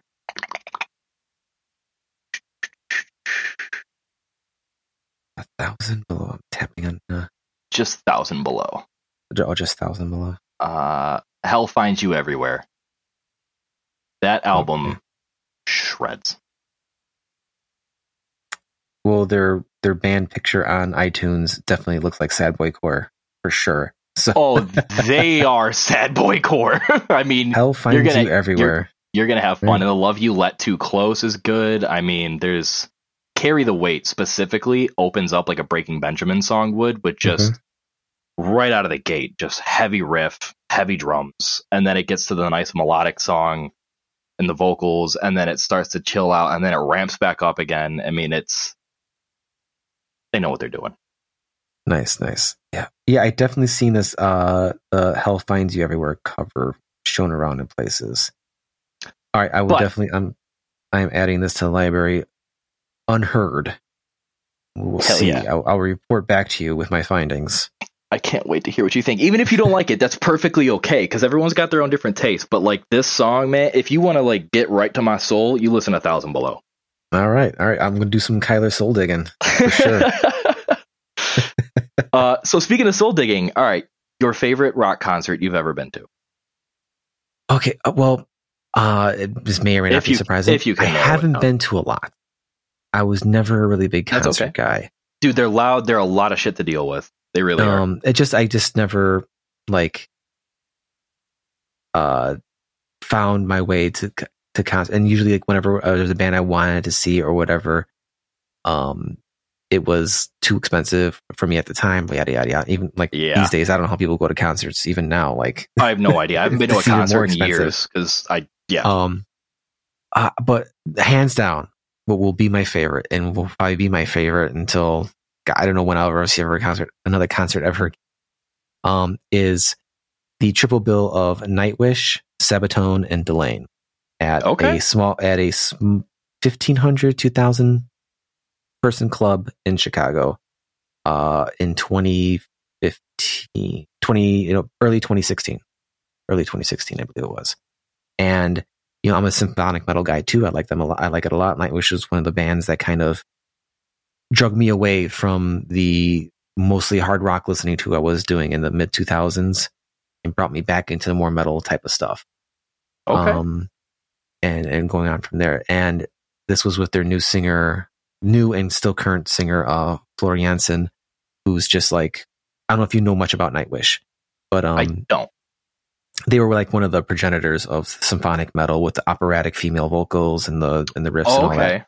Okay. And their first singer, Tarja, however you want to call it, she left the band in the mid 2000s, in not great terms with the other people or whatever. And they had a new singer come on, Annette, who was a fantastic poppy rock kind of vocalist. Okay. She couldn't really do the operatic stuff as well. Gotcha. And she had a lot of like health issues. So like they couldn't like when they were in concert and tour, the performances weren't really, based on what I could gather, she was struggling a lot with like health stuff and couldn't do the massive touring and stuff they needed to do. So they kind of, after I think 3 or 4 albums, which some of their best albums, mind you, in the studio, she killed it. Like she was, like her melodies and her tonality was great. It was definitely a more groovy era, hard rocky era of the band, as opposed to like the more folky, powerly metal kind of stuff from earlier. Okay. And then they had this. Then she left, and then they hired Flor Jansen, who I had recently discovered with her own band called After Forever. And she's someone who like does it all. Like she does the crazy high operatic stuff. She does like the aggressive snarl, this gets in there and all that. Oh shit. She was like the perfect fit for that band. And they just released a new album. So they're coming. I'm like, we got to see them. And then, Delane was another symphonic metal band, but they were definitely, they were influenced by Nightwish type band, but they kind of had a more of they weren't so folky. They were just more like rocky, kind of like, they had the symphonic metal stuff happening, the synths and all that, orchestra stuff, but the lyrical content and stuff like that, it was much less like kind of that kind of ethereal, almost fantasy kind of stuff. Even though Nightwish did other things, but like theirs was more like rock, like a hard rock symphonic metal band. And then Sabaton, who I didn't know who they were. I looked them up before we went. I'm like, oh, these power metal guys that sing about wars and shit. I'm like, it's gonna be fucking boring, So Delane comes on, and they put on a great show. They're like, they have like 2 feet per person to like move around because all the other bands shit's behind them. But for what they did a great show. Nice. To this day, their bass player had the best hair I've ever seen on a metal guy. Just like, it was like you wanted to take a nap in there. What conditioner do you use? And then Sabaton comes on, and my friend, they converted me so fast. Those boys were just fun. Okay. And they played that tiny ass club like it was a 50,000 person festival in Europe, which they've done. Damn, that's cool though. They simultaneously just played it that big, but were also funny, and like the banter between them on stage and all that. They were awesome. Like that's made me a fan from that live performance. Like I'm not like the hugest fan of them. Like it wasn't like, oh man, they're my band, but like they got. It was enough. To be like, I have songs on playlists. A new album comes out, I'm definitely there to listen to it. A new live video comes out, from one thing. Side note: one thing I love about European festivals now is so many of them put out the live video of concerts, so you can on actually YouTube, see. Yeah, and with good audio, like Bloodstock and like who else does it? Hellfest. Like they like give you like audio live recordings of these bands that normally wouldn't have like DVD releases and shit like that for that kind of stuff, which I'm incredibly thankful for. But yeah, I'm there. They were awesome. And then That is Nightwish really cool. came on, and they did the same thing. They played that place like it was the biggest venue they've ever played. That's cool because yeah. And and it was just a really great fun time. I was digging it. My wife was digging it. It's also a good memory because my wife was pregnant with our first kid at the time, so it's just like one of the last times we really got to like go out and like do a thing, and it was just a really nice day, really nice night, and all that. And, that's awesome. And they did an awesome job. It was just a great memory of all that. So that was the best concert.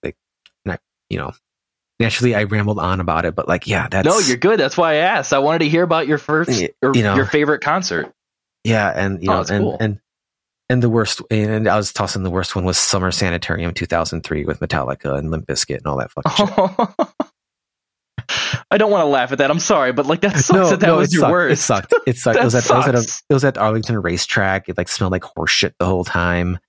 Like no matter where we stood, it felt like everyone who's like 7 feet fucking tall decided they needed to stand in front of us.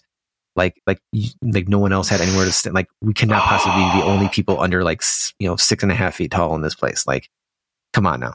That sucks. It was just not great. And yeah, we left like I think before Metallica ended and all that, and it was fine. I mean, we saw Metallica again a few years later, and it was much better with Godsmack and all that. Oh, that's a show. And I love Godsmack. They're a great hamburger band. Like yes, they are. It's still fun to just show up and just watch them get stupid.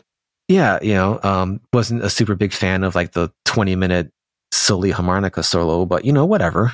You can do Sully. It's fine. Funny. It's kind of a bummer. It's not the drum solo they used to do. That used to be wild. No, like they started doing that, and I'm like, where the fuck was that? Like, yeah, right. Solo. Like the drum solo was sick. I got lucky enough to see the drum solo. I think that was back when Sully was trying to bring harmonica into their sound a bit, because they had a few songs off of one of their albums that had like harmonica parts. Trying to experiment a little bit. Yeah, and it's like Fetch. Sully, it's not going to happen. It's not going to happen, Sully. Just Did you just make a fucking Mean Girls reference? Yes, I did. Dog, I love you. So but that's besides the point there. Yeah. I'm really hoping to see like Gojira in concert, because I have a feeling that will be probably my favorite, just like pure music metal, concert. Yeah, because that'd be another good question. Who would be who's your biggest band that you haven't gotten to see that you would want to see? Would it be Gojira? Yeah, if I could pick one band to see that's still current, that I'd want to see is definitely Gojira for sure. Hell yeah! Like I'm not interested in the Pantera tribute thing that's happening. And yeah, I probably wouldn't show up to that either, to be honest with you. I love Zach no slight Wild. against it. It's just, I'm less of a fan of Phil these days. He's his anyway, we're not getting into that. Anyway, but I love Charlie Benante. I love Zach Wild. I think they're amazing players. Wild's crazy.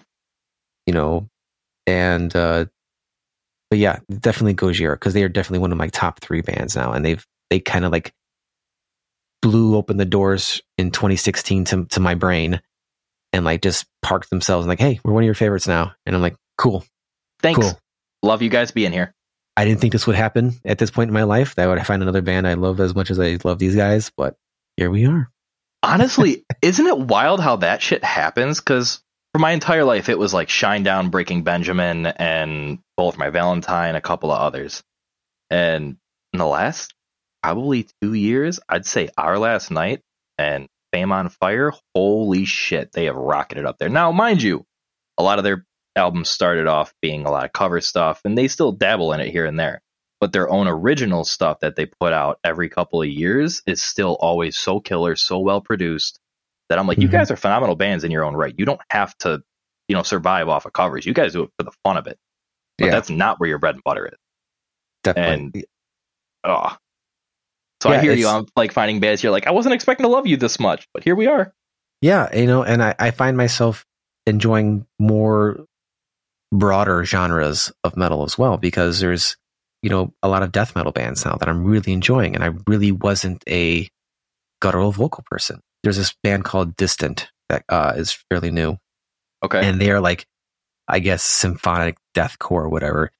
And when I talk about like low vocals, like this is like, did they pitch this shit down, or is this guy just that fucking hardcore, like how low these vocals are? I got But you. this band is like so good. The songs are so good. I haven't heard theirs that, yet. like, the first EP of theirs I listened to, like after I finished it, I'm like, I have to take a break because this shit was so intense. Damn. And then like they got picked up by Century Media Records, and they just put out their whole first full length EP LP, and it's like, wow, they are really delivering on the promise of what I guess I attached myself to them. Listen, because now it's like, not only is it, they have like different styles of harsh vocals happening, some higher stuff, some lower stuff, but they have a lot of dynamics in their songs, a lot of like just really groovy riffs. It's not just all pummel, super low tune heavy. There's some bounce to some things. And then this out of nowhere, they started fucking ripping out solos and shit. And I'm like, oh my God, like, fuck yeah, man. Like, full band, full song. Like that's that good production. That's exactly. Exactly. And then, I was even like traditional death metal. I was never really into that. Like I liked aspects of it, but I was never really into it. But then this all-female death metal band called Crypta came out, and they put out their album. I'm like, oh, let me check it out. And I'm like, holy shit, this rules. And I'm like, okay. And like they're getting ready to release their second album, and I'm like, I'm fucking, rubbing my hands together. Like, I can't wait to hear this shit, because the snippets they're posting online, I'm like, this fucking sounds wicked. So it's like, hell yeah. It's kind of crazy just how, I expected I'd be listening to what I was listening to for, and I guess, that's a good thing about everything being available, because now I can branch out with like the only real cost is my time to check something out. Yeah. I mean, as much issues as I know a lot of people have with Spotify, I still love Discover Weekly and Release Radar. Those two features have introduced me to so many new bands that I probably otherwise would have never heard. Yeah. That I'm just like, I can't live without this app, because it has opened my brain and my mind and my ears to so many different bands that I wouldn't have listened to before. I've been like, oh, I'm all right. Well, now let's flip these tables now that you're done interviewing me on my podcast, sir. Sorry, man. I just want to share the love. No. It's, you deserve to be able to talk about your shit too. This happens a lot, and I try not to like. I really try not to like talk about myself stuff too much, interject my stuff. One, it's kind of how my brain works anyway, because I want to relate with you and talk to you about things, and my like, oh, I have a thing that's similar. But also, we haven't chatted before, but we've known each other online for a couple years now, and it's like, we literally talked for like a half hour before we started, and I'm like, we got to keep. I think twice I'm like, we got to start. We got to start recording this.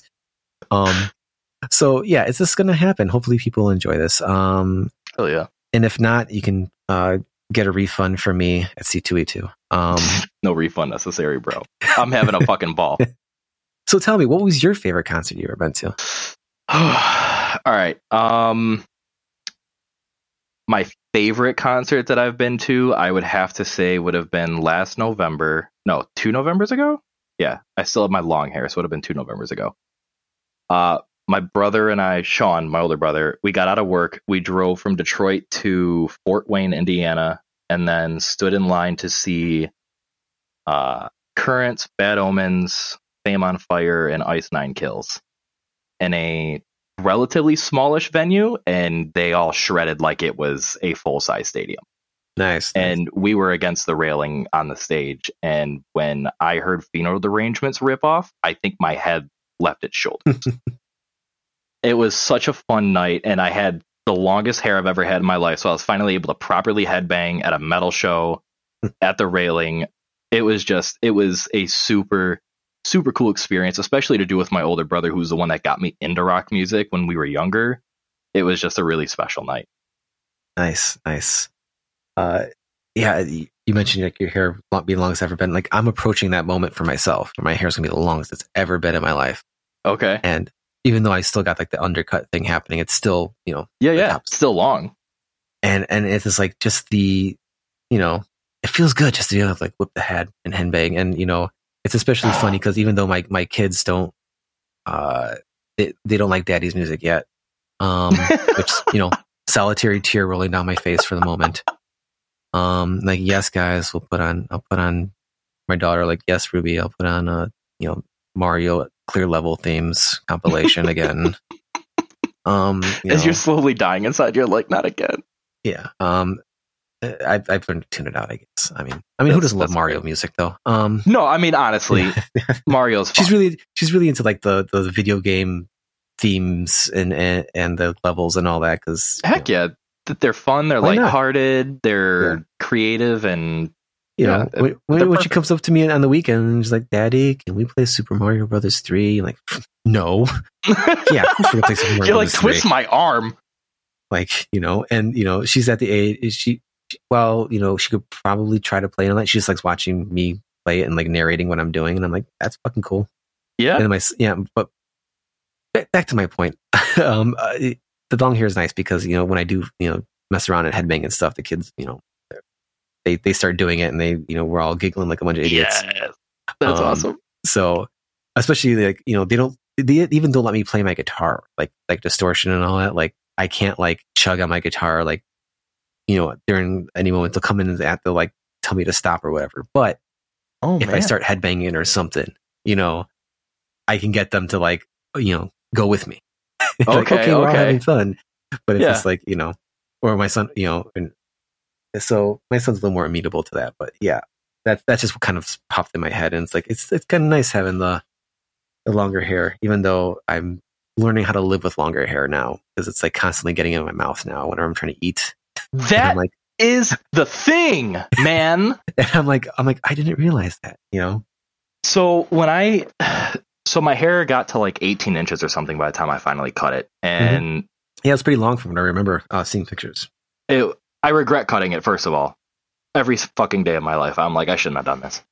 But I'm also glad I did it because nobody warned me that sleeping with hair that long is an absolute fucking nightmare.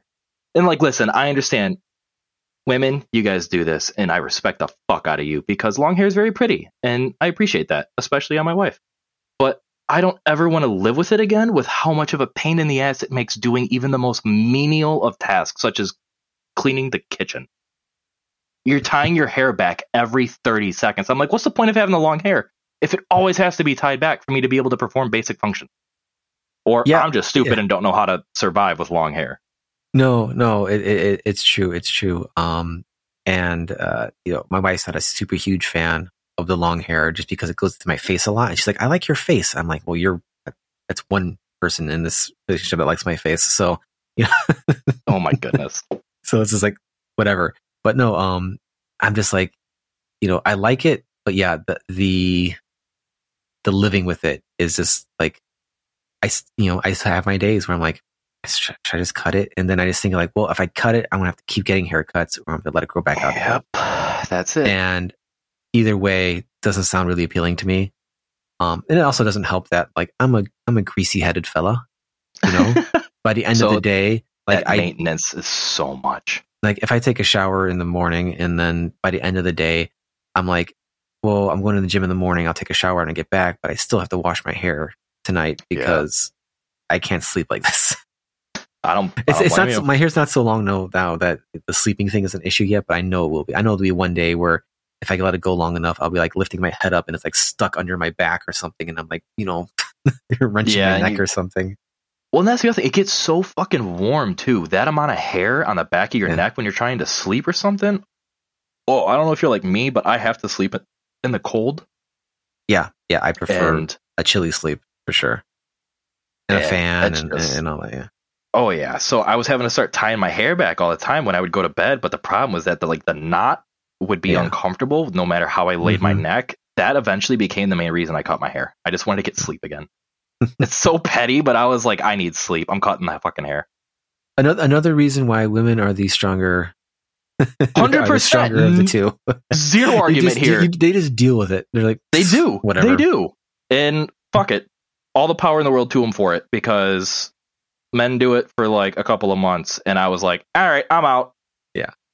Yeah, my wife was like, why don't you just grow like all the hair out, like the sides, the sides and all that. And I'm like, it's hot enough as it is, which is what I like. You're like, I don't want to add. I run hot anyway. The minute it's over like 65 degrees, I'm like, on sweat watch, like, and it's just, yeah. So yeah, I feel like I'm going to probably keep this long for a little while, but I'm pretty sure, and it's not going to be a permanent thing. At some point, I'll end up just trimming it back down or whatever. But there's nothing wrong with that. I live most of my life though getting fades and shit like that, and I just want to have long hair for a little while. That's all. And you know what? There's nothing wrong with that, because I always told Jen, I was like, at some point in my life, I want to be able to tell my kids, hey, Dad had long hair. He was cool once too. Yeah. And I have photos to prove it now. Exactly. It'd be like, Dad's arms covered in ink, and he had long hair, and he likes listening to rock music. Welcome to who your dad is. Like, that doesn't make you cool anymore, Dad. Whatever. Exactly. They're going to be like, all right, well, no one does that. You're a dork. Yeah. I'll be like, no one listens to man-made music anymore, Dad.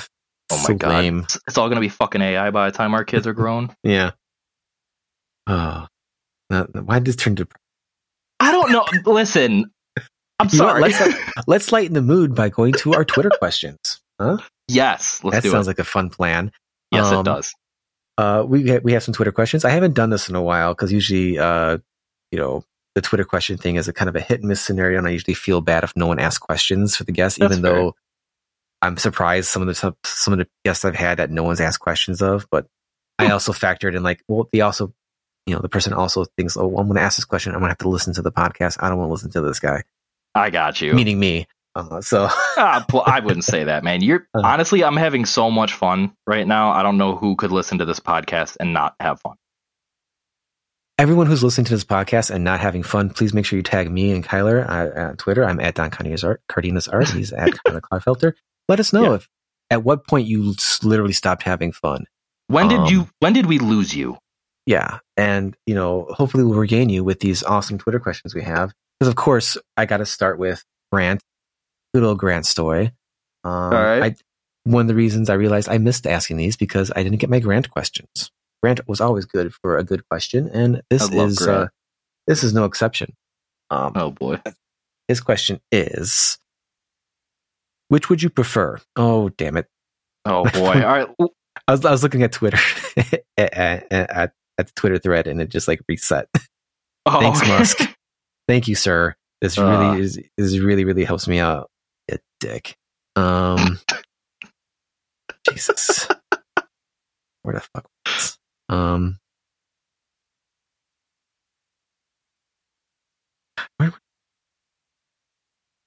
Where did it go? Where did the thread go? I can only imagine what Grant asked. I should just make you answer a question you don't know what the answer. You don't know what the question is. Just give me a random answer for it. But here you go. Which would you prefer? Oh boy. And now I'm reading it again, and I forgot. That's what he asked. Butt cheeks that hang down 2.5 feet like empty sacks, or grow alpaca hair all over from the clavicle down. I'll take the alpaca hair. I can shave that every day. It might be cumbersome, but I can shave. Yeah, I mean, I guess you can have surgery, maybe, but 2.5 feet down. That's a long ways, man. I feel like I'm 6'1". That's almost half of my height. That's to the floor. That's gonna be that kind of surgery is like, you got nerve endings in there or some shit with that much stuff there. Yeah, that's not going to happen. Yeah, we're definitely going to be alpaca hair boys. We can, we can grow it. We can shave it. We can make pillows. Like, yeah, dude, we can make a business model out of this. Kyler and Don's alpaca body hair pillows. I guarantee you there will be a market for that. Shark Tank, Mark Cuban, call me.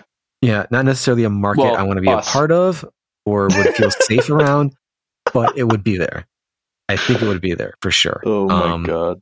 And, Grant could be our spokesperson. He could be, we'll be the next My Pillow guys, except but just we won't be awful shitty in different about it. ways. Yes. We'll just be awful in different ways. 100%. We're not going to be perfect people, but we're just not going to be that. Our good bud Jared Luan has a great question, but let's make a sandwich with a nice, good, solid, fair question from Daniel Calban. He wants to know best video game adaptation of all time. Oh shit! All right, well, this probably will not come as a surprise to anybody, but I'm gonna have to choose Dragon Ball Z Budokai Tenkaichi 3. Because in terms of a video game that I felt truly captured the essence of Dragon Ball Z in terms of like the power-ups, the combat, the character selection screen, the different costumes, even if you chose Capsule Corp Jacket Trunks or the actual Saiyan armor Trunks, they had different fucking moves depending on what button inputs you did. That's how in-depth that game was for even the same character if you just chose a different outfit. But you could also have like Goku and Vegeta on the same tag team, and as Goku, do a certain button input, Vegeta drops onto the map, y'all do the fusion dance, and then next thing you know, you're fucking Gogeta ready to whoop someone's ass. Like, no other Dragon Ball Z game has let you have that much control over every single match. On top of the fact that if you got into like a gigantic skirmish, all your clothes got battle damaged, and they were always designed to match every character's specific battle damage motif from the show. So if you look at like Piccolo or Vegeta or Goku, anytime they get battle damaged, depending on, what era it is, their battle damaged areas of their outfits are always going to be exactly the same. Like the right leg is always going to be off on, Piccolo.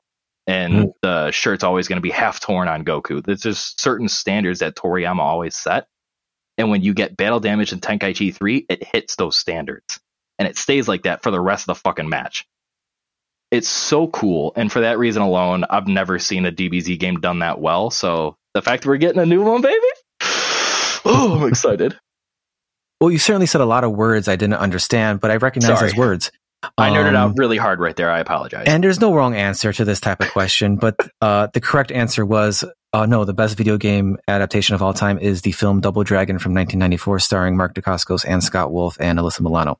Anyway, so next question. No. I take it that's yours? No. Though I did watch that movie an ungodly amount of times just because it was on cable and it was Double Dragon.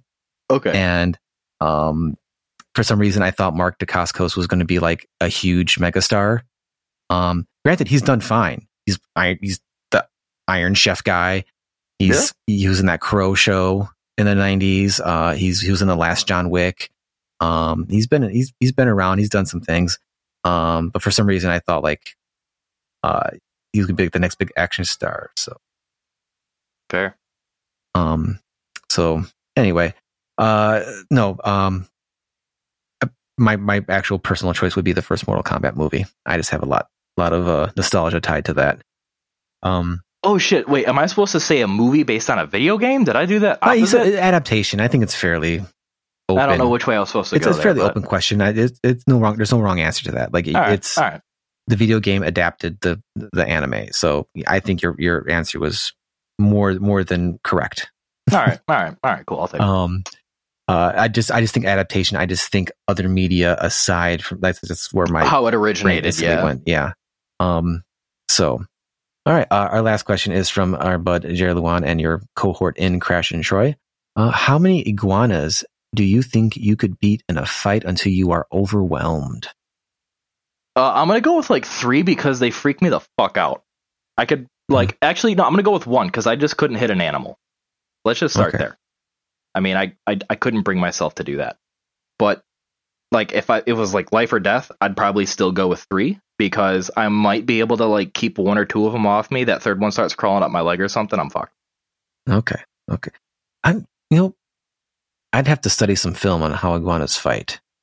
All I know is that when I was a kid, one of my older siblings had one, and it crawled over my back, and I could not wait for it to get off and for me to get out of the house. My older brother used to have salamanders a lot. Okay. And when I say salamanders a lot, I mean like they lasted like a month. Oh shit. I think we went through like 3 or 4 of them before they realized like we didn't have all the stuff to keep them alive. Yeah. Like a heat rock. And then yeah, there's a whole lot of stuff when you start getting into like those kind of animals and creatures. And after they finally figured that out, like he would like put them on our face to wake us up. Oh shit. So to be like little, and for some reason I was never really freaked out by it. I was just like, oh, because I would like I feel to put them on, and your instinct would be to like brush it off, which is like, I don't know why you would do that, because we're a bunch of kids, we're gonna smack our face or something on our face or whatever, you're gonna kill your lizard or whatever. But that never freaked me out. And then first time I saw iguana though, I'm like, there's something about those guys where it's like, it's like that Tracy Morgan skit about the the goat, and it's got devil eyes. Like there's something about there's something about an iguana. Like I don't want to fuck with you, but I'm bigger than you. But like, how hard do you bite? Does your tail do anything? Like, could I take you? Could I like one? Yeah, I'm sure I could kill one iguana. Like 2, like I don't know. Like is this like? do they know how to fight in a pack? Like, there's so many follow-up questions I have here, Jared. Like, I don't know. Like, I don't know that I want to find out. Is it like a We 3 scenario where they've been taught to fight as a team? And, like pack tactics?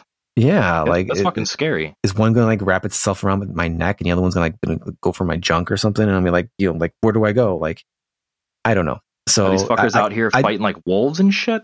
I think I'm going to align with you and say 3. I think 3 will probably be like, I don't know what to do with this. I'm done. Yeah, I just I'm toast after that. I'll make my peace with God, and then I guess I'm iguana food, and then that'll be that.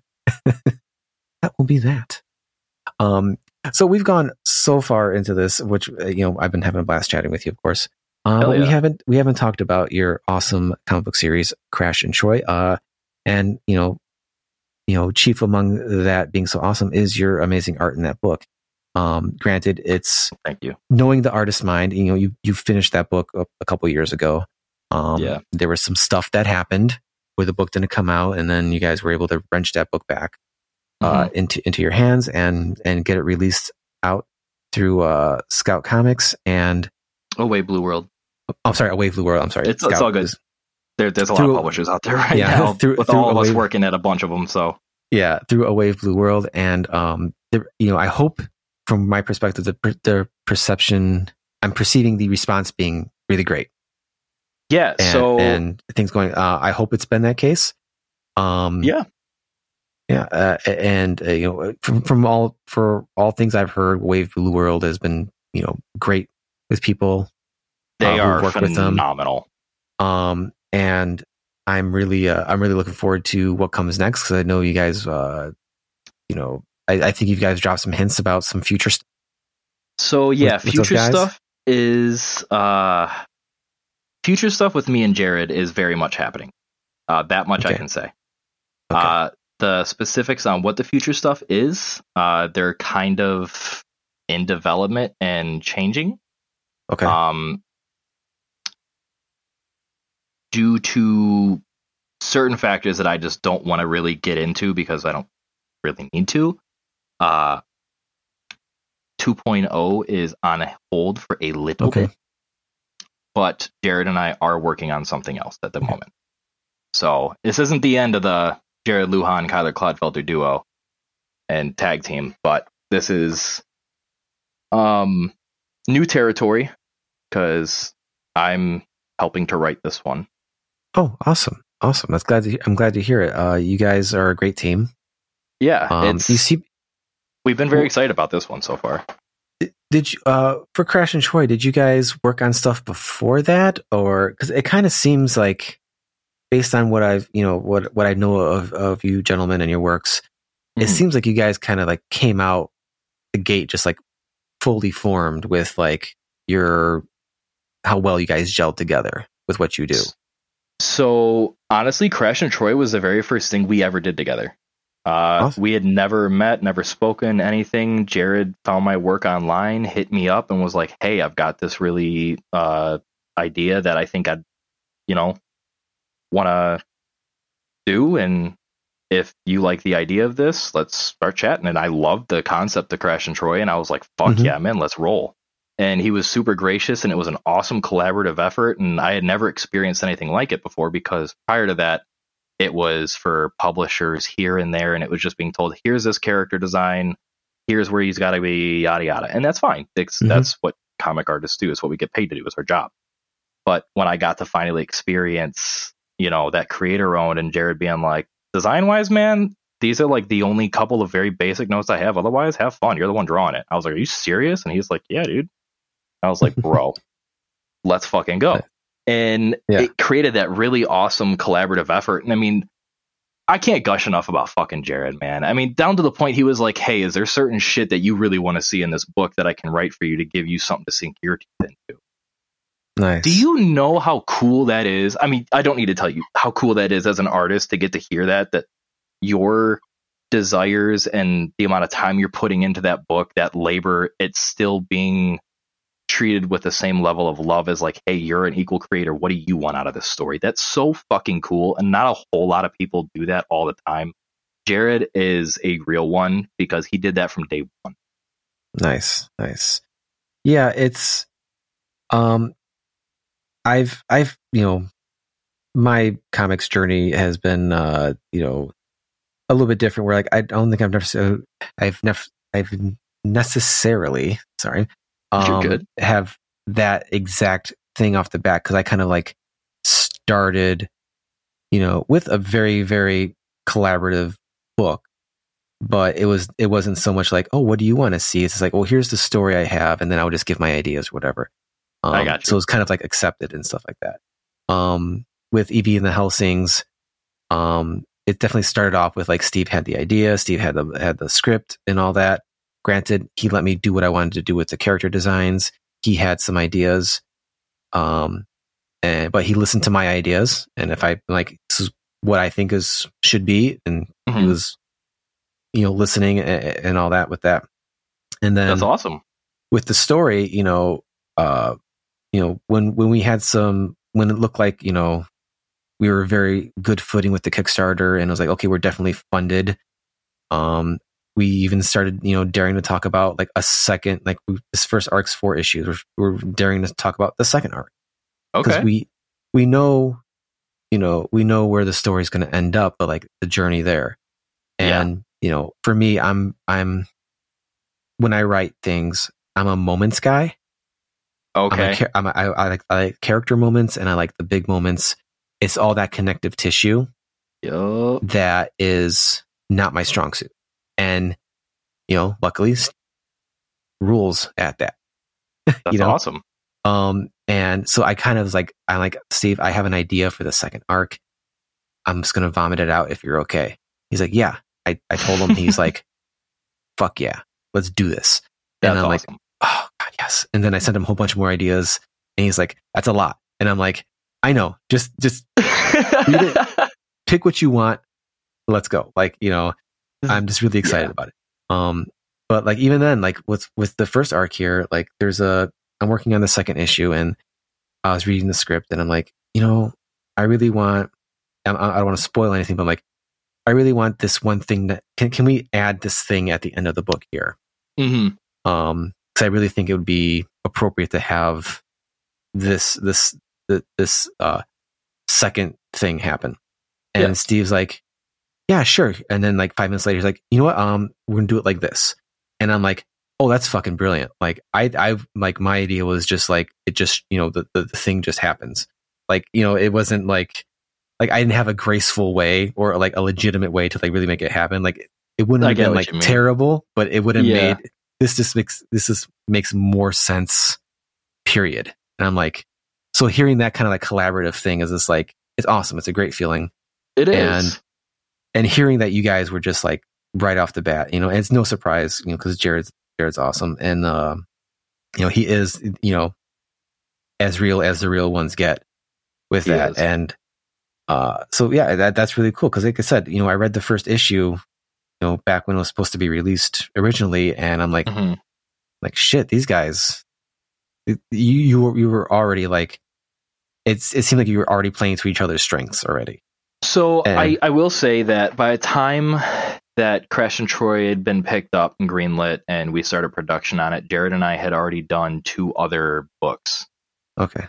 Well, not books, but like we had done a couple other projects that we pitched and things just never came from it. But I mean, it was to the point that we'd been working together collaboratively for probably 2 or 3 years before Crash and Troy finally got greenlit. So when it got greenlit, we were already well gelled, and at that point, Bruno was already a part of the squad, and we just started ripping. Well, even then, though, like it certainly came across that you guys were just there, and I think that for me, it really enhanced the enjoyment of the book, because I'm like, okay, these guys definitely are vibing off of each other or other stuff, and not that I see it too much, but there's definitely books I've read where it's like, okay, this guy wrote it, this guy drew it, and that's it. Like, and it's not a knock. Doesn't mean it's necessarily bad or whatever. It's just you get that extra layer of like, I hate saying vibe a lot, but it's true. It shows in the work. Yeah, you just get that feeling like you're both having an absolute blast doing this. I'm really happy to hear that it comes across like that, because we really were. I mean, it was a stressful year to draw that book, but we were all so excited and happy that like, holy shit, we get to make this. Yeah, it was so much fun hitting the page every day. Yeah, and now it's out through A Wave Blue World. It's collected as a trade.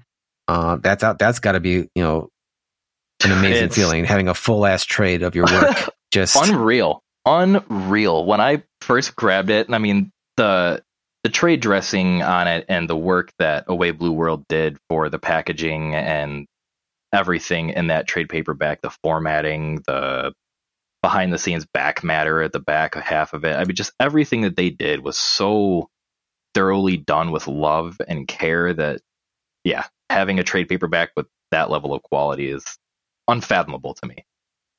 Awesome. I'm very grateful, and I appreciate that. Well, with you mentioned that you and Jared, your guys are working on something different right now. Crash and Troy 2.0 is, as far as we know, not dead. Just not by any means. Just not at the current moment. And that happens. Stories take time to cook sometimes. If not necessarily, not saying that's what it is, but things happen. Yeah. I might be in trouble for saying that one on here because I don't think we've said this one publicly, but it's gonna have to come out at some point. Yeah. I don't think you get in trouble for that. I mean, people, you're not saying anything negative. No. I just, just me and Jared haven't discussed like, hey, are we gonna tell people? But I mean, I'm sure it's got to come out at some point. People are gonna ask, hey, when's 2.0? And be like, yeah, just we're. You know what I mean? Like it's inevitably gonna be asked of us. Yeah. So we're gonna have to get ahead of it. But of these new things and all that I was gonna ask you, like, what's coming next? Is the thing with Jared, is that your primary focus for the moment, or are there other things? Because you've done some work with Dungeons and Dragons, and which had to be a really cool experience, I bet. Just playing in that area. That was wild. Getting to work with Jim Zub was fucking insane. I will never be able to gush enough about Jim fucking Zub. The amount of patience and tutelage and mentorship that he gave me on that project, I will forever be grateful, because I learned so much. I mean, I've been working professionally in comics for about 8 to 10 years. And I was like, all right, I've got a decent head on my shoulders about what I'm doing in terms of page composition, panel borders, et cetera, et cetera. And Jim showed up and I was like, I don't know fucking shit. Teach me the ways, bro, please. And he did. And he was super kind about it. He was like, no, you're really good. You're doing this right. There's a reason we asked you to be on here. Just think about this from now on. Think about how this should be placed here and what this could do for your page composition overall in the future. And I was like, holy shit. And it was all like, it was constructive criticism with care and a genuine eye that knew what he was talking about. And as an artist, I love hearing what I'm doing wrong. I know it sounds so weird, but I absolutely cannot thrive enough off being like, okay, I know I've done this thing well, but that's fine, whatever. What am I doing wrong? Because I want to get better than where I'm already at.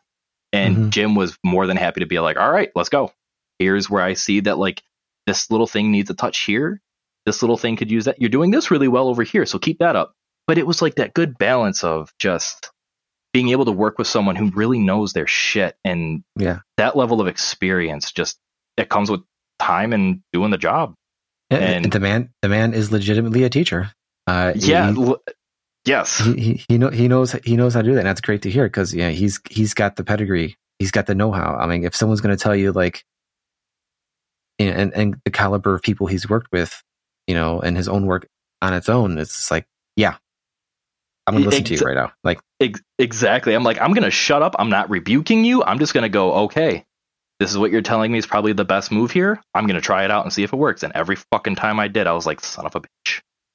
That's right. He's right every time. And I'm like, I love it. I'm learning. But damn, I was bad. Yeah. But, I'm definitely, I don't go around asking for critiques, but if someone's going to offer their opinion or whatever, like, I am definitely more receptive when it's like, not like you did this wrong. It's like, here's how you can do this better. Or here's why I think if you do it this way, it's better. It's not what you say, it's how you say it. It's like, you did this, but what if you did this? And then, because I've had experiences like that. And then I turn and I look, I'm like, fuck you. Like, or, if I try to explain myself, I'm like, okay, I'm not making excuses. This is why I did this. And then it's like, okay, but what if you thought about it this way? I'm like, oh shit, you're still right. Yep. No, I mean, I actually had that kind of experience happen to me at a convention. So years ago, I used to ask professional artists that I respected and admired for portfolio reviews. And a lot of times they were gracious and kind and they would, take a couple minutes and do so. But then I had one artist that was like, honestly, I'm not trying to be mean, but I'm going to say no. And it's because art is subjective. And what I think is going to be good is going to be completely different than whatever the editor at whatever publisher you're trying to get hired is going to think is good. And he was like, so for me to sit here and tell you that this is right, this is wrong, this is right, that's wrong. He's like, to an extent, it can be true when it comes to fundamentals. And he was like, but even off the quick 2 seconds I looked at your work, the fundamentals are there at this point. It's going to come down to flavoring. And that's not something that I think any artist should be telling you steer away from this. Unless you're trying to get specific work at a specific company, then like obviously there's very certain things like with Marvel and DC's house styles you have to hit. Yeah. For sure. Yes. So I've stopped asking for critiques. It was just one of those with Jim. I was like, hey, so here's the thumbnails. What if anything needs to be adjusted, just let me know. And then he came back and he was like, okay, how about this and this? Try this on this. And I was like, all right, cool. Did them all. And I was like, wow, son of a bitch. And I don't know if you've ever been in a position where someone asked you for a portfolio review. That is wild. If you ever been in that position, because you're like, what? Wait, and I'm like, because at this point now I'm like, I don't get enough work to where I feel like you should be asking me for this. Exactly. I'm like, I'm saying exactly because when someone's asked me before, I'm like, what? Yeah, I'm like, I mean, I'm happy to take a look at your work, but then I feel I don't know to what extent every person out there is willing to truly listen to criticism, no matter how well intended, no matter how genuine it is, and from a place of wanting to see that person improve because you see the potential there. You just don't know who's truly ready to hear that. And because of that, the couple of times I've been asked, I'm like, yeah. And it's very possible that I probably don't tell them as honestly as I should where their areas need to be improved on for fear of hurting their feelings. So it's kind of that weird spot of being asked to do a portfolio now in my career that I'm like, oh shit, now I'm on the other side of the table. I kind of see what that other artist was getting at, because like my flavor style choices are going to be different than somebody else's. And if the person's got the fundamentals, then that is not really much more than I can offer them. Yeah, for sure. I mean, I've had about 5 experiences, and most of them were at smaller shows. One of them was actually twice was at a comic shop when I was doing stuff at a comic shop. Okay. And it was a young kid, definitely teens or whatever. So I'm like, okay. So, I'm trying to play it cool, and I'm like, but in the back of my head, I'm like, do not say anything to make this person not want to fucking draw. Like, do not say anything. Oh man. But also I'm like, but also like, be helpful. Yeah. Give them something that they know that you can. So in my head, I was like, what's something I could tell them? Like I can notice right away, and like tell them that's something that's actionable they can do right away to see like, oh, okay, and get that little buzz of improvement, and then say, and this will take a little bit more time, but you got to keep working at this. And thankfully, the kid had a really smart head about storytelling already. Nice. And they were already like trying to use perspective and things like that properly. So that was really cool. And then the funny thing was, like, a year later, they came back. Like, hey, do you remember me? I don't. You said, like, you probably don't remember me, but you looked at my. I'm like, I remember you exactly. Yeah. And they're like, you don't forget that shit. And then they came back, and they were like 5 times as better as they were last. And I'm like, that's the person who's willing to hear where they need to improve. And I was like, whoa. And I'm like, wow, you've been working hard. You've been kicking some ass here. And he's like, oh, thanks, blah, blah, blah. And like, I'm like, listen, you're like, what, 15, 16 or whatever. And I'm like you're better than I was at 26 right now. So like, cool, keep it up. I mean, and honestly, that's the cool thing about doing like shows and having people come up to talk to you and ask, because you get to kind of see like where the future of the industry is heading. And you're like, damn, kids that are 18 are out here doing this right now. I mean, I understand how, like, I can easily say, like, well, they have all these resources available to them. They have all these things they can, do. Like, true. With the ease of digital, like, you can try and fail so much faster and make those steps faster. Like, I've gotten better in the past 3 years than I've ever have at any point in my life. And that's just because I think a lot of it's because I've been working digitally, and I can try and fail a lot faster. It's far more forgiving. And then, I can see what I'm doing wrong, and I can fix it on top of some other stuff I've been working on. But anyway, it's like, so I'm getting a, the next Daniel Warren Johnson's probably going to be under 20, like, yeah. And I think that's awesome. Like, I am all for that. Like, just, hell yeah, it is. Because then what are they going to do? Like, what are they going to inspire? What's the generation after them going to look like? You know what I mean? Like, it's so cool to see this constant evolution. Like, right now, you can look at the state of the industry, and you can tell that George Jimenez and Dan Mora, everyone's following that train right now. Oh God, yeah, and those are digital guys. I think Dan does. I think Dan's traditional. Yeah, but I know George is. Yeah, well, because he a lot of textures and tones, but he does them beautifully. Like, oh my God, that guy. It's stupid. It's honestly not fair. Looking at his work makes me want to cry. Just looking at him is unfair. It doesn't make me want to cry. Well, I mean that too. Honestly, fuck. It's like, all right, like, did you have to have both, my friend? No, like, all right. For all intents and purposes, I've heard he's just an absolute sweetheart on top of everything. So, like, that makes me very happy. Like, he's ridiculously talented, and it's just, seeing where this stuff is going, because for so long, like, it became like, everyone's doing Eminem, and then yup. God, I remember the Eminem phase. But once again, how can you blame anybody when it's so good? Of course, everybody wants to look like that. Yeah, and the thing I struggle with is I have never had that phase in my life when I was drawing where I tried to imitate somebody. Okay, and I feel like I could have benefited from that.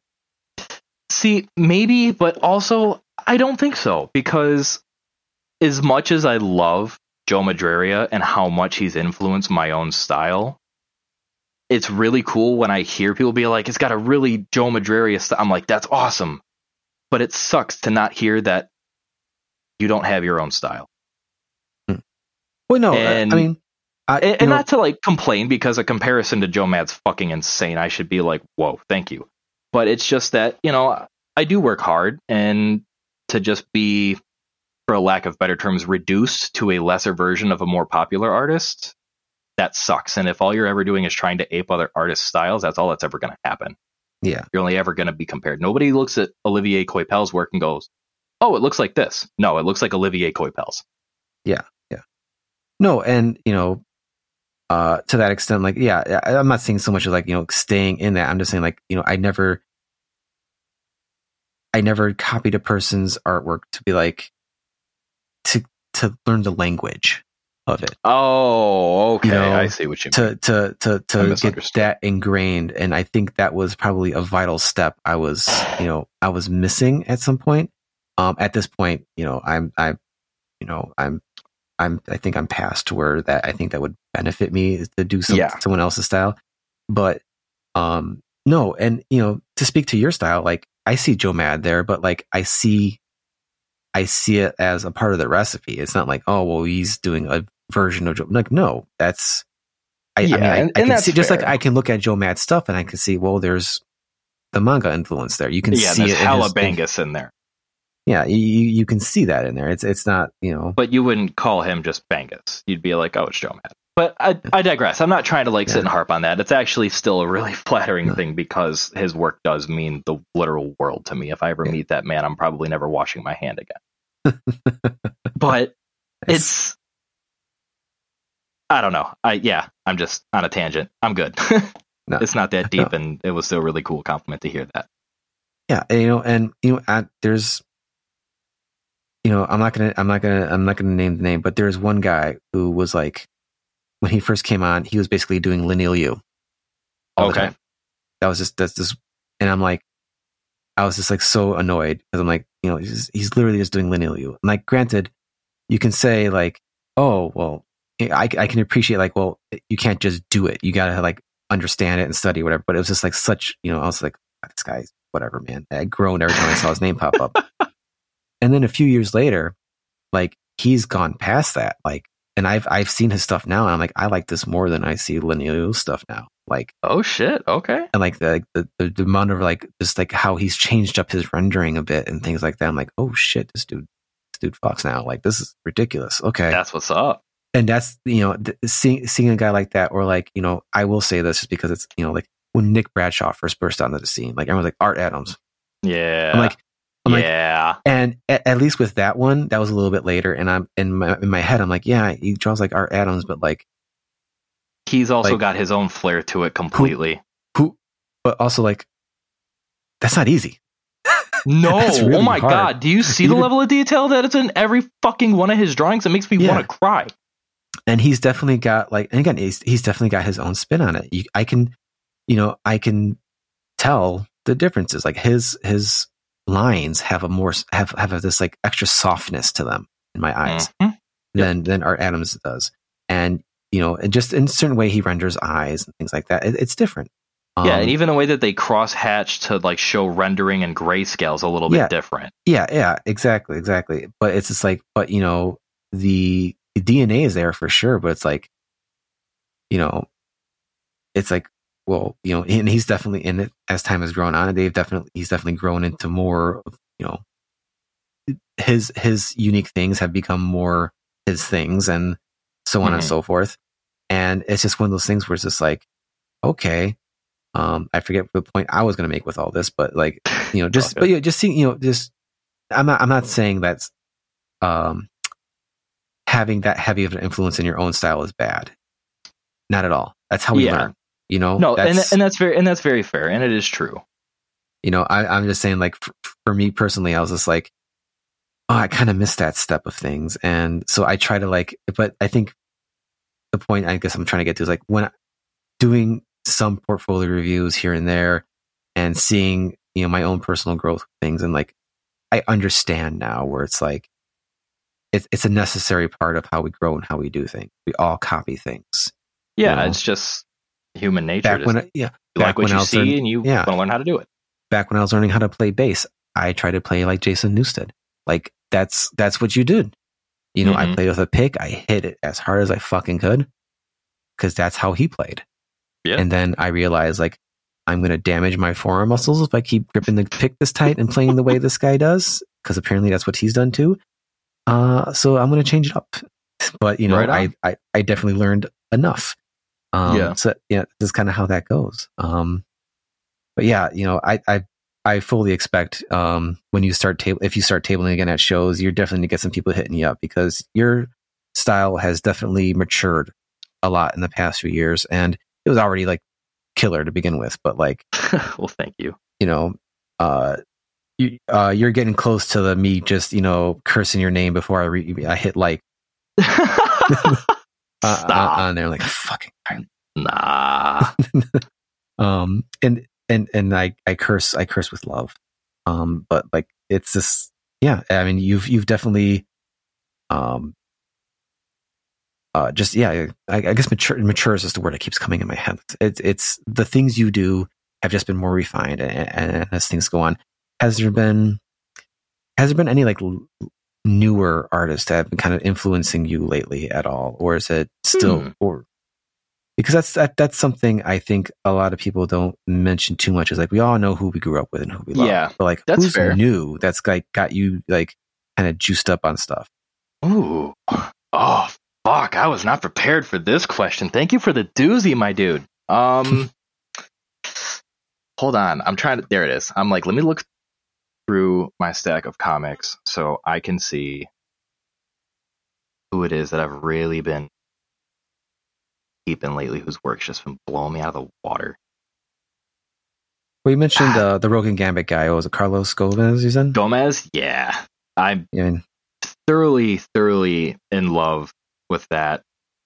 Just the level of boldness and the shape language that he's willing to use is a lot of fun. But I think more than so much artists, I've really been studying a lot of colorists lately because I'm trying to do better at coloring. It's something that I've always had a lot of fun with, but being red-green colorblind, it's something that I really struggle with. So anytime I color a piece, I'm always like showing Jen, I'm like, hey, is this red or is this green? And I mean, there's sliders and stuff on, you know, all the different apps that we use, but once I put it down on the page, sometimes it still gets jumbled and I'm like, So I've been studying a lot of colorists lately, and I think the problem with me is that there's so many artists that I'm always studying, and like I'm constantly, well, not constantly, that's a poor word because I'm not, but anytime that I'm on like Instagram or Twitter and I'm scrolling through my feed, it's usually just a shit ton of artists, whether it's colorists, inkers, pencilers.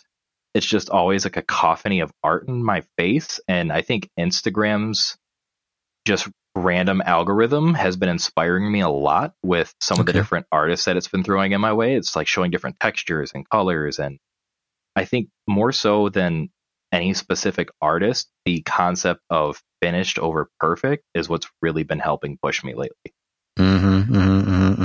Yes. Yeah, it's a big one for me because for a long time, and I still struggle with this, I won't post artwork unless it is done to what I consider to be my own standards. And my own standards look like the Castlevania piece 24/7. That's not fucking possible. That's a hefty piece for sure. That's a hefty piece. It took me 15 hours to draw that piece. I can't do that every single day on top of a full-time day job. So I have to accept that either I'm going to never fucking hit deadlines and truly be Joe Mad Jr., or I'm going to have to adapt my style and start sacrificing what I consider to be my, you know, best for done. Yeah. And sometimes as a comic artist, it's a hard thing to wrestle with because you want to put out your best work on every single page, but it's not feasible. It's just not. And if a publisher wants that, they need to either pay you enough to where you can quit your full-time day job to do that for them, or you just got to buckle down and lose some sleep. Well, there's that joke with, you know, the slider, like good, fast, cheap. Like you do not get all three. You get two. It's true. It's true.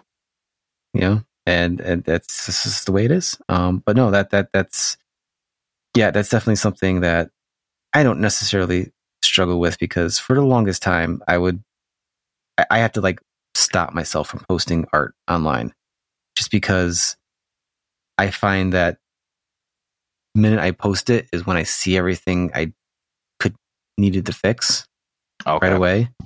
So now I just have a select group of a couple buddies who I'm like, I'll send something to them, and they know to ask either like, do you want my response or do you want notes? And I'll say, I'm not feeling great today. Give me a response. Like, looks great. Awesome. Yeah. All right. And then it's like, give me notes. Like, okay, maybe try this. Maybe try this. Like, okay. Right. And I'm, it's just one of those things where it's just like, I do a lot of my learning on the page, with art and stuff like that. So it's usually out there anyway. I don't do a lot of sketchbook stuff. I have to make it the thing, that's what really drives me. So, but no, the struggle is real. You want everything to match that one piece you did, Yeah. And it's just not feasible. Yeah. And then, but before you know it, like the next piece you're going to be comparing yourself to, it'll probably be something maybe you didn't spend that much time on. And it just kind of flowed out, and you're like, that's actually where I'm at right now.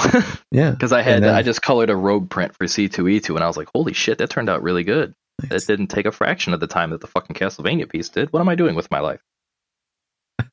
And then you spend the rest of the time chasing that high, like, why can't I get this done as fast as I did the rogue print? Yeah, exactly. It's going to be a constant circle of fucking strife. Oh, this is the life we chose, Kyler. Is it, or did the life choose us? Because honestly, I've been having a lot of like, I'm about to get deep here, but I've been going through a lot of shit lately mentally where I'm like, is art truly like what I'm meant to do the rest of my life? 100% it is. But is it what I'm able to do the rest of my life? Probably not.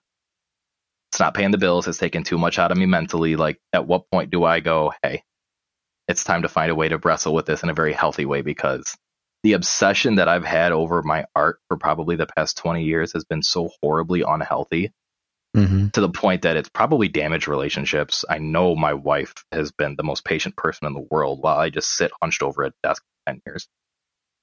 It's one of those things where you just start wrestling with it and you're like, fuck, this life chose me, but man, this might not be for me. Not that I'm quitting or anything. I'm not saying that. No. I'm still working. I'm still doing shit, still developing projects, but I'm definitely slowing my pace down. It's definitely my perspective. It's definitely, and I'm saying this as someone who's got an entirely different trajectory than you do, whatever. You're good. Entirely different, and all that.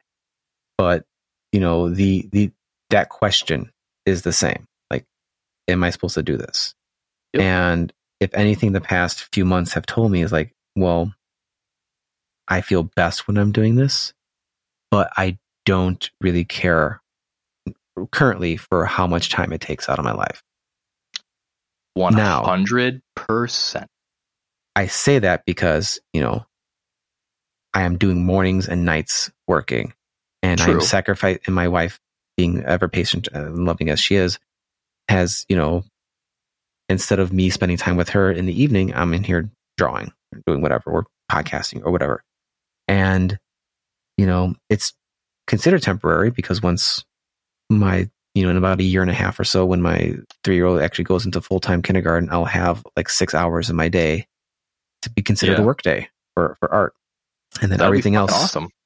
It will be, the 2 hours I get now are fucking awesome. So, but it's like, but I've also came to peace a long time ago with like, I'm always going to make comics. I'm always going to make art. It may not be what I do for a living. It may not be how I make my money. I'm still going to do it.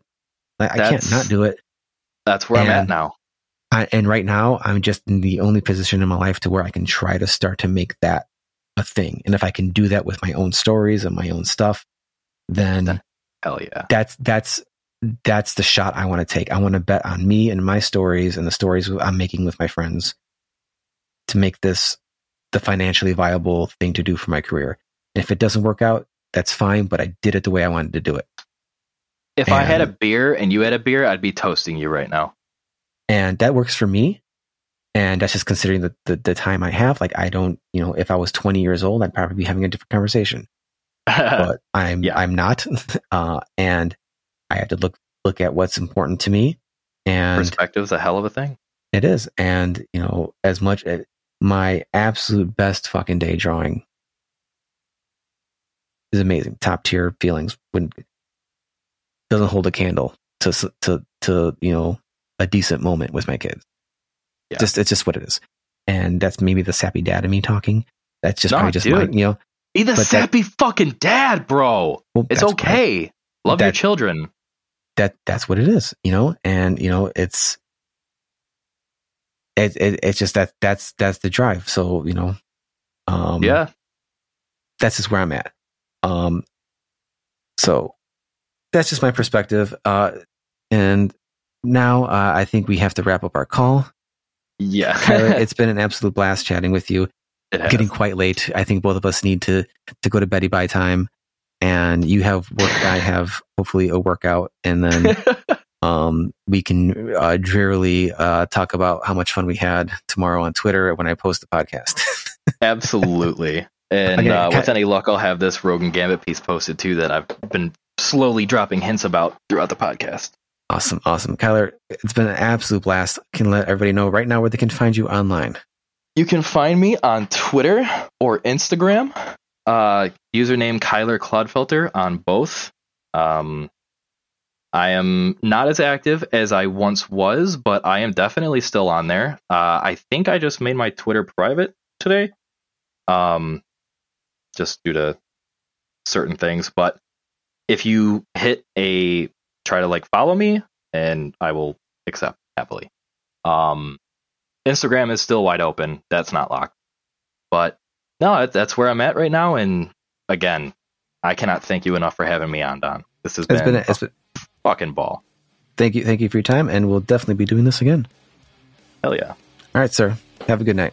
Or morning. You too, buddy. Yeah, it's 1. I got to be up at 4. This is going to be fun. All right. Good luck. All right. See you, buddy. All right.